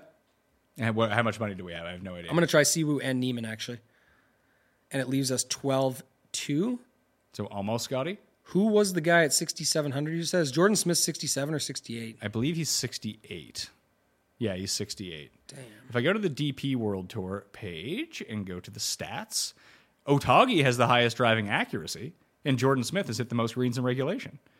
Ooh, what if I take... Okay, here's the deal. I got the lineup. Strokes gained off the tee on... Oh, man. Henny Duplessis, number 4. Meronk leads all players in strokes gained off the tee on the Euro Tour. Nikolai Højgaard is 3rd. Okay, I kind of like him too. But what was the top dogs? Like Rory, Scotty, Rahm? How did it weight out for you? I believe it's Scotty then Rory. In the same model? Let's see. Scotty, Cantlay, Rory, Bryson, Victor are your top 5 off the tee. Scotty, Cantlay, Rory. And then Hatton. But how much is Nikolai? Nikolai Højgaard? 7,100. Does that fit? Like if you dropped Siwoo to him, could you then have Scheffler? It's Niwoo. Niwoo. Neiman. Niwoo Scheffler is the guy to play. But yeah, go back. Look at this lineup now. Scotty, Bryson, Siwoo, Meronk, Højgaard, Benny Ann. Don't touch the 6K. All driver, all gas, no brakes. Just smash it. Scotty, Bryson, Siwoo, Meronk, Højgaard, Benny Ann. Trying to play the Sawgrass lineup now. See what I can get myself into here. Well, the best Sawgrass player of all time is Hideki Matsuyama when he won after one round. That's true. Tim used that as one of his cases for making him his top pick of the week. It's like a lot of guys, though. Who is it? So Ricky, Hideki. I know. I just built the one from this year. So I have like Scheffler, Minwoo, Rose, Hoagie, Sungjae. And I'll throw Ben Ann, who actually has a pretty good record there over the years. So it's Scheffler, Minwoo, Rose, Hoagie. I don't know how, yeah. Hoagie. And then you said Ben Ann. Mm-hmm. And that leaves me with 8,400. Who did you go to there? I don't remember. Sungjae? Sungjae, yeah. There you go. They all kind of project similarly. So, yeah, interesting stuff. I think in the end, playing Scheffler and some of these other guys are going to be popular builds. But like we talked through it, there's definitely ways to get to them. Like there's no way you have to say it's impossible to play them. Questions from the audience. We'll see how many we make it through without having to ban anyone for their stupid fucking questions. Because if you have a stupid fucking question, you're getting banned for life. I'll get Tim to curse you. That's not good. You can rectify that, though. Get yourself out of a curse by smashing the like to the episode right now and going down, subbing to the newsletter in the description, completely free. And you'll find all of the ways to get in that draw for $2,000. A lot of rich people out there don't want to get in a draw for $2,000. How many likes? We're at 218 now, so we're still going with it. But we could use more always. I'm just saying, like, how long does it take to scroll down on Apple Podcasts and hit 5 stars? Honestly, easy. 3 seconds. Yeah, and you do that, leave a quick review, like, hey, I like this show from. I'll use this guy's name, Slim Brody. Yeah, Boom. and any Canadians, please get on it for us. If you're international, I mean, obviously America and Canada help out the most. But if you're in not one of those places where it's less of a giant market in terms of fantasy content, you could really help us out with some reviews here. Like if you're in Azerbaijan, which I'm sure our friends in Azerbaijan have been doing. That's why we're number 2 on the charts over there. Yeah. So thank you very much. Low 7K range is solid. Fox, Henley, Harmon, Denny, Woodland, Kirk. Lots of options. That's not a question. Slim Brody. No more questions. That's going to be the end of it. Slim Brody. Thoughts on Hoagie this week? 19th last week in Scotland, 3rd place at Sawgrass. I mean, he just fit in that Sawgrass build that I did. I don't like Hoagie. Might be the only place he goes for me. In the Sawgrass He's in the lineup? Sawgrass build, and I'll play, yeah. All right, so we're both out on Hoagie. How much are you factoring in event history? A lot of the 7 to 7.5K range has no positive open history besides Norin or Harmon. Denny's never played in an open before, so that's not helpful. I think you can choose to believe or not believe how much of it as you want. I think Morikawa kind of destroyed that narrative the year that he won. Yeah, I just think all these guys are better. We've seen it now also, too, with the young up-and-comers. Not that this range is filled with those, but just saying there's guys are just ready to play, and you'll find tons of different people find the top of the board. So I don't use that too much here at all. Harmon, Ben-An, or Siwoo? I like Siwoo, Ben-An, then Harmon. Exact same for me. Clark and DJ or Brooks and Neiman? I don't Clark love and DJ or Brooks and Neiman. I'll probably go Brooks and Neiman only because because Brooks. the Clark side of things. I actually like DJ. I like DJ too. I don't love Wyndham. Wyndham's okay. Has been crushing, but I think a lot of it stems from this little Michael Kim thread where people are like, oh, it plays like, Quail and plays like this, and he just won, this is the setup for him. Like his shot on 18 to win the US Open is OB at this tournament. So hopefully he doesn't pull that off. And that's not even just internal OB. No, he's like actually off the property somewhere. Yeah. But also knowing that he can't do that is a bit different too. Like when you're on 18 at LA Country Club, you can miss there, and so hit it as hard as you fucking want. So now it's a little bit different when you're going into it. The one thing I will take away, because we see this with athletes all the time, not always the best at assessing things because they see everything through their lens, not necessarily objective to what you're looking for as an overall strategy. And maybe Michael Kim's very good at that. But I just notice it when you watch ex-players on football pre-games. What the fuck are you talking about? Yeah, in some cases, that's why. And some pulled the wool over. Tony Romo was good for quite some time there, and then people weren't feeling it after all. So but that's because he gets too excited. Yeah, maybe that's the Michael Kim thing, though, right? Yeah, I actually tend to... We're just excited because we're getting info, an angle. Yeah, that's great. We love that. So that could be part of it. But yeah, I don't know if that's an exaggeration. My thing for Wyndham, too, is that there's just, again, the other guys around him. We didn't talk a lot about this range, and that's meaning others won't go there as much. But man, Sungjae, Homa, Burns, Bryson, Hideki. I actually don't have any problem with any of those guys. So you can play them, especially in the large field stuff. These are real winners on the PGA Tour that have not all of them, but haven't shown the greatest stuff in majors. But I definitely think they could show up at this one. Fitz and Griot or Spieth and Griffin? I like Spieth and Griffin.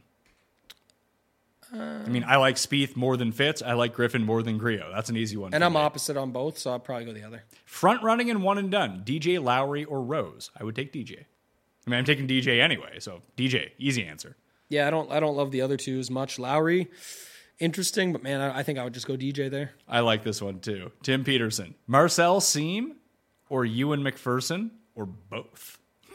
Ewan Ferguson? Yeah, Ewan Ferguson, sorry. Oh, I keep calling him Ewan McPherson for some. I know a guy named Ewan McPherson, so I keep saying it. Look I'm him playing Ewan Ferguson in lineup, so he's my answer. I would pick him if I was picking one. Played him last week, too. He was great. What narrative is stronger this week? Morikawa can't play well in windy conditions or his accurate driving? I would say, based on the ownership percentages, his accurate driving. Yeah, I would also say probably people are playing him, so I don't think there's anything to worry about with narratives. It's more of do you want to play him or not? Keep them questions coming. Smash the like when you're out there. You can only ask a question if you're subbed to Mayo Media Network. The moment you sub to Mayo Media Network, boom! You instantly have three ballots in that draw for the $2,000. We're doing the cut sweats this week, too. Friday early morning, early afternoon, whatever it might be. So that's going to be a lot of fun. Which former winner in the 6K range are you most likely to play between Louis, Phil, Padraig, and Stenson? And I think Louis is very clearly the best option. Throw pricing out the window of those guys. But Stenson's the most playable option because of his price point. I like the two at the bottom, Stenson and Padraig. I play Paddy the Batty all the time. It continuously is fine, and people hate on it because he's old. but ages him. yeah, he's fine. So watch Phil just. And how old is Louis, by the way? I don't know. 40, You could 45? tell me like Louis is like 35, and I wouldn't bat an eye. Let's see. Louis is 40. 40. Okay, not quite as old as our guy Patty, but still, I don't mind Patty. Patty's down on there. the Sonora tour. Yeah, I just think he's fine. He's 6,600. I like him. I like Stenson. Louis gonna get popular. I think he's fine. It's not like a too popular number or anything like that. I just don't think he's as high as those other guys, and price matters a little bit less. Okay. In the race for the Mayo Cup one and done, which you can play at fantasygolfchampionships.com. As always, we open up those tournaments probably in December, I think, and they fill up very quickly, so bookmark that for when it comes around. I'm in about 200th place. I still have Rory, Hovland, and Ricky. I'll use 2 in the FedEx Cup. Who do I use here? And am I a moron for not using Rory? I mean, I don't think you're a moron for not using Rory, but I'd use Rory or Ricky. And Rory, I just use Rory. Yeah. He's front running. You said, right? Well, The other guy said that, but he said he's up there. He's in 200th. Yeah. Well, I guess it really depends on how much are the other ones worth. I think they might be worth more than the Open. Yeah, they're still worth money. But I think they're worth more money, which I think has to kind of factor into it, right? Like if the BMW Championship is worth more money than the Open Championship in terms of how much you're going to get paid, I think that has to play a factor, doesn't it? I would factor in who's going to win. Okay. And it's Rory? Rory's the favorite, and you're in 200th. And I mean, And not Rory everyone fails else. this week, and you're like, I dodged a bullet. I didn't play him. Now you feel good about playing him at the next one, or which one is it, and all these other factors. So I would play Rory coming off the win, coming into the biggest event, and then hope for the best, and then pick your spots for those last 2 at the other spots. Rory also only available in 18% of one and done. Yeah, leagues. the answer's So he Rory. might be 17% owned this week, but the max he can be is 18% owned, whereas Fowler's still available in like 42%. So you could probably expect a little bit more ownership on Ricky, so you might as well just take Rory. I like that. We joked about Cam Smith living near TPC Sawgrass. We sure did. What about $6,500 Matthew Jordan, who was a member of the course? I mean, we talked about him. I used him in my pool, but 'cause I think he's like an all right player, but I did not. that's about it. Yeah. Will jamming 4 9K guys and finishing with the low 6K and 5K guys be a common build, Tambo? No, it won't. I don't even know what that is. Let me just quickly look, because I'm assuming it's like McIntyre. We can do it real quick. I think it's McIntyre, Southgate. McIntyre, Southgate, Cantlay, Morikawa, Dustin, and Hatton would be my guess just off the top of my head, if that fits. It's Morikawa, Hatton, Fleetwood, Dustin. That's what fits. Okay. I mean, I don't hate that lineup, but I don't think people are like, man, here's the lineup everyone's playing. That lineup. Yeah, that's fine. The main thing about that one is that's just a way to do it a little bit differently, because most people plugging in Southgate, like I said, are immediately starting with Southgate. And Scheffler or Rory. Exactly, because you go Southgate, you plug them in. You've got 8,800 left, so you feel like you got all the money in the world. You go Scotty. Oh, I still have almost 8,000. I can start playing these low 7K guys, and all this other stuff fits in. So it's fine. This is interesting. Not this one. We'll do this one first. So you'll have more Bobby Mack or Harman. I like Bobby Mack more. But here's a Bobby Mack question that's kind of the opposite way. Evan Braun asks, Ewan McPherson, almost 4-1 to be top Scottish player. Are there any other Scottish players besides him and Bobby Mack? Because if that's the case, that's an auto bet. I'm assuming. What's the market say? I got to go find it now, but that's outrageous if there's only 2 of them and those are the odds. Also, is the Ewan Ferguson going a little bit too far here? I don't know, but he won the boys league in 2013. Like, that's 10 years ago. I know it sounds like yesterday. We're in 2023. I didn't even know that. Yeah, happened. that's where a lot of this comes. Again, I mean, he's a couple recent results like last week, and he's a good player. I'm not saying that. I've been playing him because he has good form the on the knockoff DP. Ricky Fowler, man. This is the guy. But I'm just saying, I wonder if that's where this is stemming from a little bit. Obviously, he's fine. I don't think so. I think when you just go look at his Euro results, and he finished top 15 last week at the Scottish. Like, here's a guy who's 6,100 who just competed against all the top guys. He played pretty well, and he's been playing well in Europe anyway. And he's Scottish, so he's probably plenty familiar with this style of play. I think that's more the reason. If I didn't know what the hell you were talking about, is that like... That's true. Is that going to be like common knowledge? Oh, no, probably not. So I've got Richie Ramsey. Richie Ramsey. Connor Syme. Okay, so there's and 9 then of them. Mark Warren. Okay, never mind. Cut it off. But I don't know. I don't hate that, but I thought it was a 4-1 head-to-head versus Bobby Mack, which I would then take. It's probably not too far off. I mean, those other guys It's aren't not, great, but like this is the Open Championship. If fucking Graham Robertson was like T6 after 3 days, I'd be like, I don't even know who that guy is. That doesn't surprise me. Yeah, I'm not on Ramsey, but again, if he shows up at a link style course and is in the mix for whatever reason, I don't think it holds. Just in general, it would suck to have that bet and be like, damn, that guy beat me. Brent says, don't you hate when you quote when your stan player gets possible? Well, I'm not 13 years old, so I don't use the word stan. Has the Straka love become Steam?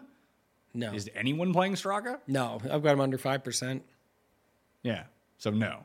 Will playing Bobby Mack in more balanced builds and not Scotty Rory lineups be unique enough? I mean, if you think that Bobby Mack's going to play, well, play him and figure it out elsewhere. Yeah, too much conversation around that. People, like, again, I know it's important. And no one's 35% this week. You're you know allowed to play Bobby Mack and get different elsewhere.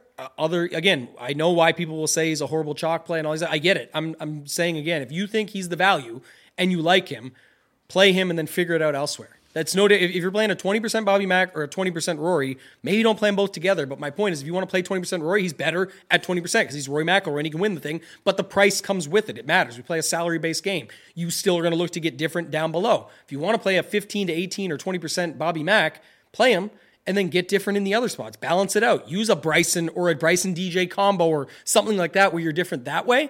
And if that comes through and Bobby Mack is still needed, again, if Bobby Mack comes through, a lot of lineups are dead because this guy's just he's going to be in a bunch. And a lot of combos become dead. So play him differently if you're playing him, but you're allowed to play him as your value play. Do you like Scotty plus 5 to 7 or dipping into the 6s and 5s with him? I mean, I played it both ways. I built 100 lineups with my full player pool of like 26 guys with an emphasis on Scheffler, but then I can tell you the guys that I played at the bottom because I think the next question pertains to this, like, do I like Laurie Cantor, Stenson? I'm not playing any of those jabronis. I'm playing these jabronis instead. I am playing Southgate. I got to sort by salary. There we go. Southgate, Ben Griffin, Ewan Ferguson, Daniel Hillier, Thirsty Lawrence, Youst Loughton, Matthew Jordan, Alexander Bjalk, Jordan Smith. Those are the guys. Yeah.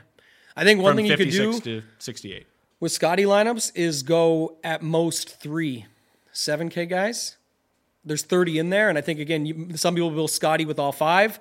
A lot will build Scotty with 4 and with Bobby Mack. So one thing you could do is either exclude Scotty Mack. I was going to say exclude Bobby Mack from your Scotty lineups if you want to go aggressive with it and just move off it completely. Or you could build it where you don't have as many 7K guys because most Scotty lineups are going to feel pretty comfortable getting those 7K guys, and then having one Bobby Mack guy or something like that in there. Chris Turner asks, over under 27 players under par, it's minus 225. In full disclosure, I put $1,000 on that.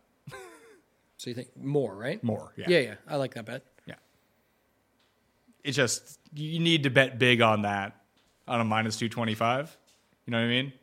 It's not like it's 80. They're not giving you the value anymore. Yeah, I mean, I actually, when I calculated it out, I had it at, it should have been listed at minus 475. So I do think it's actually extreme value. That's why I bet on it. But it feels like it's close. I guess what I was saying is it feels like a bad number too at 27 and a half that they're using, but that's where the juice comes from. But then it's like you've calculated if you feel that's the juice should be 400 or 475 or something. Then I have it closer to minus 500 than minus 200, and it's minus 225 right now. So I do think it's a really good bet. I mean, that's the stuff that we don't talk about this shit on the show all the time. Right. We like to bet on outrights, and that's fun, and that's what people are here for. The margins are really made in like finding bets like this. Yeah. When I'm like losing a whole bunch on outrights, like I've made this bet for sometimes it's a lot, sometimes it's a little bit less, whatever it might be. But like I'm still having winning weeks because of this stuff. And it's fine. You just, even if you're balancing out and everything and then making a little bit by the end of the year when you have a pop week or something like that, that's fine. And the books aren't caring too much because it's not enough to matter. And they're like, well, he's still also betting Matthew Southgate first round leaders. So let's roll it out here. We'll let it happen. Rory and Brooks and one and done. I like Brooks except the pairing with Cantlay. Yeah, excuses for Brooks. They're already coming in. But Cuss picked him. I wanted to keep Rory for the playoffs. Thoughts? I mean, I guess that makes more logical sense to use Brooks now because you can use Rory at a later date. But again, if you're up there in this, then the strategy is that it's your last chance to use Brooks. I actually think Rory's a better play based on the ownership percentages that are left. It's true, but if you're not, again, I just think if you're using it that way and you have both, I would use Brooks now because you're not going to be able to play him. I think if you need to catch up, you use Rory because more people will use Brooks this week because it is their last chance. If to you use need Brooks. to, I didn't hear the first part. I don't know either. Like I don't know what the standings. I meant if you're in the front, I'd be fine with it just because Rory's still going to be fine at anything. Like we just talked with the other guy, but for him, it was like Ricky and Lowry or something like that, or Fleetwood. I would just be fine using Rory as the best option. What's the paper on top of the logo? I have no idea what he's talking about. Keep your hands warm. This paper? Maybe the paper on top of the Tim Hortons logo. Oh, yeah. Oh, this? Don't want to show it off because Timmy's won't sponsor the show, so too bad. Oh, no, it's just because I drink Americanos and it will burn my hands if I try to pick it up. That's what it's for, yeah. If they're asking what the paper is, it's top of the logo, but I don't know what else they'd be talking about. This may be the week that Cuss picks actually come through. In fairness to him, he just picked the winner of the U.S. Open. So I would say that they probably came through that week. Like Thigala to miss the cut this week, high potential to drive it all over the place. He just never popped up for me. Like I just kind of nothing him this week. I would like to see him play well, but I think he's probably fine. I think no one is playing him in DFS. No one's playing him. He's 7,500. He's definitely a creative type, so you could play it from that angle, but it will depend on what his driver does. He's one of those high volatility boom bust guys we talked about where I feel like if he shows up, he really shows up. If he doesn't, though, he's gone. Thanks for doing these live again. It is harder, more work. Do you think doing it live influences the build at all, better or worse? I mean, I just don't like to do it live because I don't like taking fucking questions. Or when we were usually doing it live, we're trying to get it out early enough for as many people as possible. But then it was also really early where if it's not a major week where everyone's tuned in and dialed exactly, yeah. It's much less engagement. The questions are less. There's less to banter about or go on and find. See, so you remember these things. I forget why we switched back to doing it live to tape rather than just doing it as a live stream because our time zone is so much farther ahead of most people's that we're recording at like 9:30 in the morning. It's 8:30 Eastern, 7:30 Central. People aren't up on the West Coast. Like, there's no point of doing it live. Yeah. Thoughts on Rose? He killed me the last few weeks. Really? Like when he came sixth at the Betfred? Yeah. I don't know. Thanks, Brian England. Thanks for paying attention. No, I don't think he was playing him there, though. He's not messing around with that. But I do think one interesting point, we didn't bring this guy up, was Scott at 7,900. Burned everybody last week. Oh, he's going to be popular regardless. I mean, I talked to Cam about it on the Best Bet show. He's all over Adam Scott. You know why? Because Adam Scott was top 10 here in 2014 and 2006. That is good. And in 14, he was on the bad side of the wave. And that is, I don't think people know. I didn't know that, so I don't think people Extra know that. added bonus. Yeah, he's great. I think he's going to be less than 10%. Really? Yeah. I've got him at about 8.5, 9 right now. We'll see if he gets late steam, but people are playing Rose instead, Finau above, and then you go down to Connors below. Again, they can't all get steamed here, so he'll get some, but I'm saying it's between 7 and 10 for me more than it is like what we've seen him at 15 to 20 in some of these spots at that price. I think people are just done with him now. Connors plus 110 3-ball against Billy Horschel and Alex Noren seems tasty. That does not seem tasty. No. A plus 110 3-ball with Corey Connors? No. Good Lord. And I also think like Noren could find it. I don't like Billy Ho. I don't like Billy Ho either, but like, think about if this was just a head-to-head. Connors versus Billy Ho. It would probably be what, minus 150? But now we're throwing in a third man into it? Yeah. Don't like that. Yeah. Any love for Stuart Sink or Matt Wallace? No. I would take Wallace over Sink, but Sure. probably but, neither. Like, neither is probably the answer. Yes. Thoughts on my old man lineup? Rory, DJ. Rory's like 34 years old. Rory, DJ, Rose, Todd, Harrington, and Phil. Who is your favorite old guy this week? Well, if we're using the Rory strategy, Scheffler's my favorite old guy this week because he's 27. Patty the Batty, the oldest one in the bunch, I think, 51 or whatever he is. So I would go with him. 8K range forgotten. Where can we pivot to and which plays we like at this range? I told you. You're not even pivoting. There's nobody. Yeah, who are you pivoting off of if no one's being used? If You play Wyndham Bryson. Clark, I guess Finau is the only one you'd be pivoting off of, and maybe Rose. But the rest, Tom Kim a little. There's none of them are owned enough. This is where people get so confused in their own thoughts. Oh, if this guy's going to be 9%, I need to find the 7% guy. Why? Like, play the guy you want to play. Steven says, great, you just listed my exact optimal lineup with Hatton and Fleetwood. Yeah. That's what we're trying to do is pick out how people are trying to build and how we can get different. If you go to 53-27, we start building lineups. That's what it's for. How much are you factoring in the Andrew curse this week? Place outrights on Cantlay and Fleetwood. I mean, that would, if there's anything that can get Cantlay and Fleetwood over the line, the Andrew curse is probably the answer on that. Yeah, and coming off the Wyndham Clark, last major Open winner, so I think it's worth a shot. If you've just tuned in, smash the like, and I am giving one of you $2,000. Get the info in the newsletter link that is down in the description right now and play in the Listeners League, which could be full. as of right now, for all I know. If I know it that is. there were spots left at the beginning of the show. We'll see if that's the case at the end of the show. I would be more afraid of Tim blessing me than cursing me. That's true. I'll get, you know what? If you don't smash the like and you don't enter the contest and rate and review the audio podcast, I'll get Tim to send you a nice thank you note or Christmas card or something. You just like came that. up with new content. Ander blessed. Ander blessed? Yeah, Oh, we no. could start that up. It's the spin-off series. You know how those work. Those are great. Do you fellas like Shank, Poston, or Putnam? I actually like Putnam the best of those. Poston of those three. Okay. Pretty clear for me. Olesen or Griot? I like Grillo. Thorbjorn. You like the Thunder Bear? Yeah, he's a very He good. popped for me at the start of the week more, but Grillo, just the more you look at it and the off the tee stuff, and man, it's definitely a possibility. I don't expect him to win or anything like that, but creep up the board at that price, I definitely think it's possible. Came in late. Timestamp for the weather 11:20. If you are looking It's a for good that. question, by the way. What? If you come in like that instead of just re-asking or doing that, like asking for the timestamp, Yeah, I mean, I'd be more inclined to answer that because he knows you have them. Yeah. I just thought that was a sharp question more than just That is asking again. Sam Campagna asking the sharp questions. And I do add the timestamps once we're done the show. Right, It's yeah. just during the live show I can't add them. And he can't see them because none of that's going to really pop up, right? So when he comes back and you edit those in after and we're good, he can just go right to it. I like that one. Is Answer a viable ownership pivot for Corey Connors? Because I've always said they kind of have the same games, except Answer's actually a better putter, although the rest of his game seems off. Paul, would you like to chime in on this? I don't even really necessarily like him. I just thought I found like a 417-1 with the top 8 each way that I was just like, this guy won a WGC like a year ago. A 417-1? 417-1. Nice odds. It's just the weirdest. Why didn't they just make it 420 and get all the clicks? Do you understand this? What? It says, Pat Love, Minnesota Vikings. He, sorry, I'm Whittle Purple Witches. I'm just going to ban this guy for life because I think that either he's an absolute fucking moron or he's just like not mentally there enough to watch this show. So you're banned for life, asshole. People like the entertainment value of that. And I like banning people. Getting you to say it, but they like the banning more. That is true.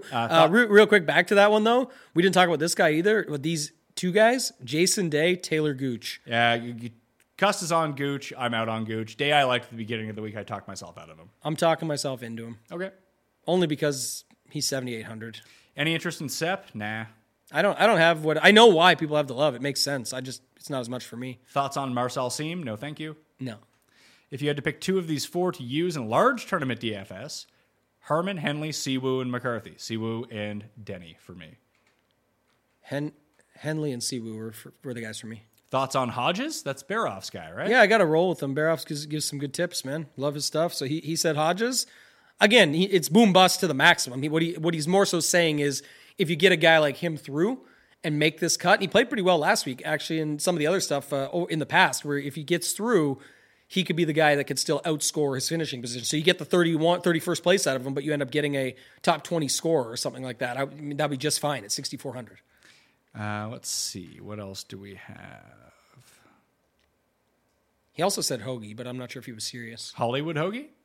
The Craps man? I think he was making fun of because people were bringing up players and, Sawgrass and Honda Classic comps, because I know why they're bringing them up too, but like you said, also the fact of a little bit different, but avoiding that. And I think he said flusher's flush, which is true, and that's kind of one of those things that's just going to line up either way. Who are you afraid of fading because of ownership? I'm not fading. The only one I'm fading in my 150 build, I faded McIntyre just because I felt like it was pretty easy to fade him. But other than that, I don't think anyone is going to be so owned that you have to fade them. Yeah, it's not enough there. I guess for me, it'd probably be Brooks if I'm going up there. It's like I have a feeling about like the Xander Hovland guys below him. I like Rahm still this week. I like Scheffler. So Rory and Brooks would be the two.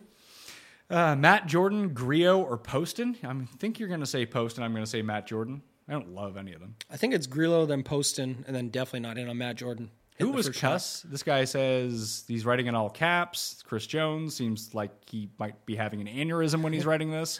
Who was Cuss' second pick? Easy way to find out who Cuss' second pick was if you watch the fucking show with Cuss on it, you asshole. Go fucking click on it, you piece of shit. Fuck you. Don't do it. Banned for life. Is he winning the $2,000? I was going to ask. Banned from winning the $2,000 as well. Fuck you. All right. I think people just put it in caps because then they get noticed, they think. Well, They got noticed in the wrong way. You don't always want to be noticed. It Put got that way. noticed, all right. Yeah. Rasmus or Nikolai? Have a preference? Sure. I'll take the guy who's actually in the tournament. Nikolai.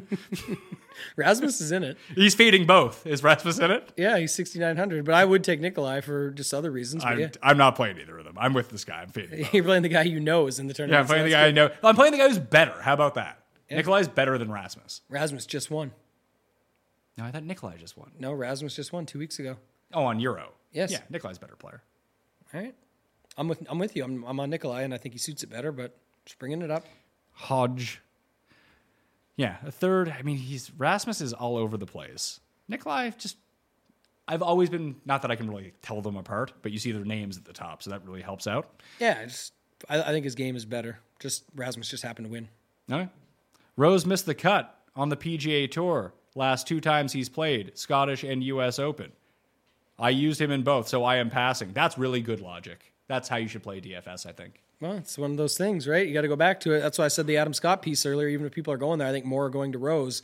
Scott really just missed last week, or he was in. He missed on the number. When was the last time he was good? Who? Adam Scott. Like, when was the last time you remember Really him? good.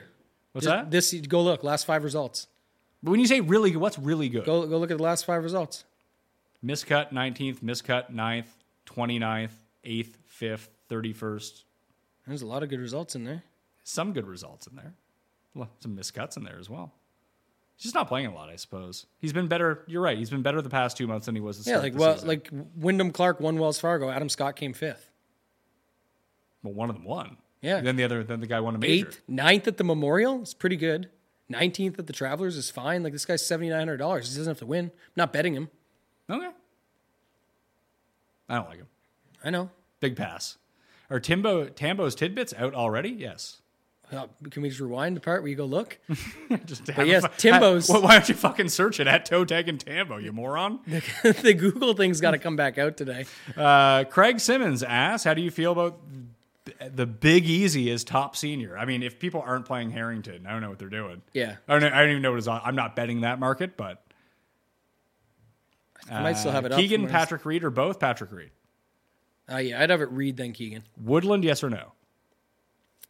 Man, that's one I was more interested in coming into the week because his price dropped. Still debating on him. One thing that was brought up is he won't score enough. Right? Like, if it does get to 15, 16 under, is he going to be the guy that gets it there versus more the guy that just grinds it out? And at 7,100, all you need is the made cut, people will say, but you need the made cut and then something thereafter. Man, I don't know. It's tough. The Justin Rose guy said, I'd rather play Scott this week myself. That's not a question, which, you know what that means.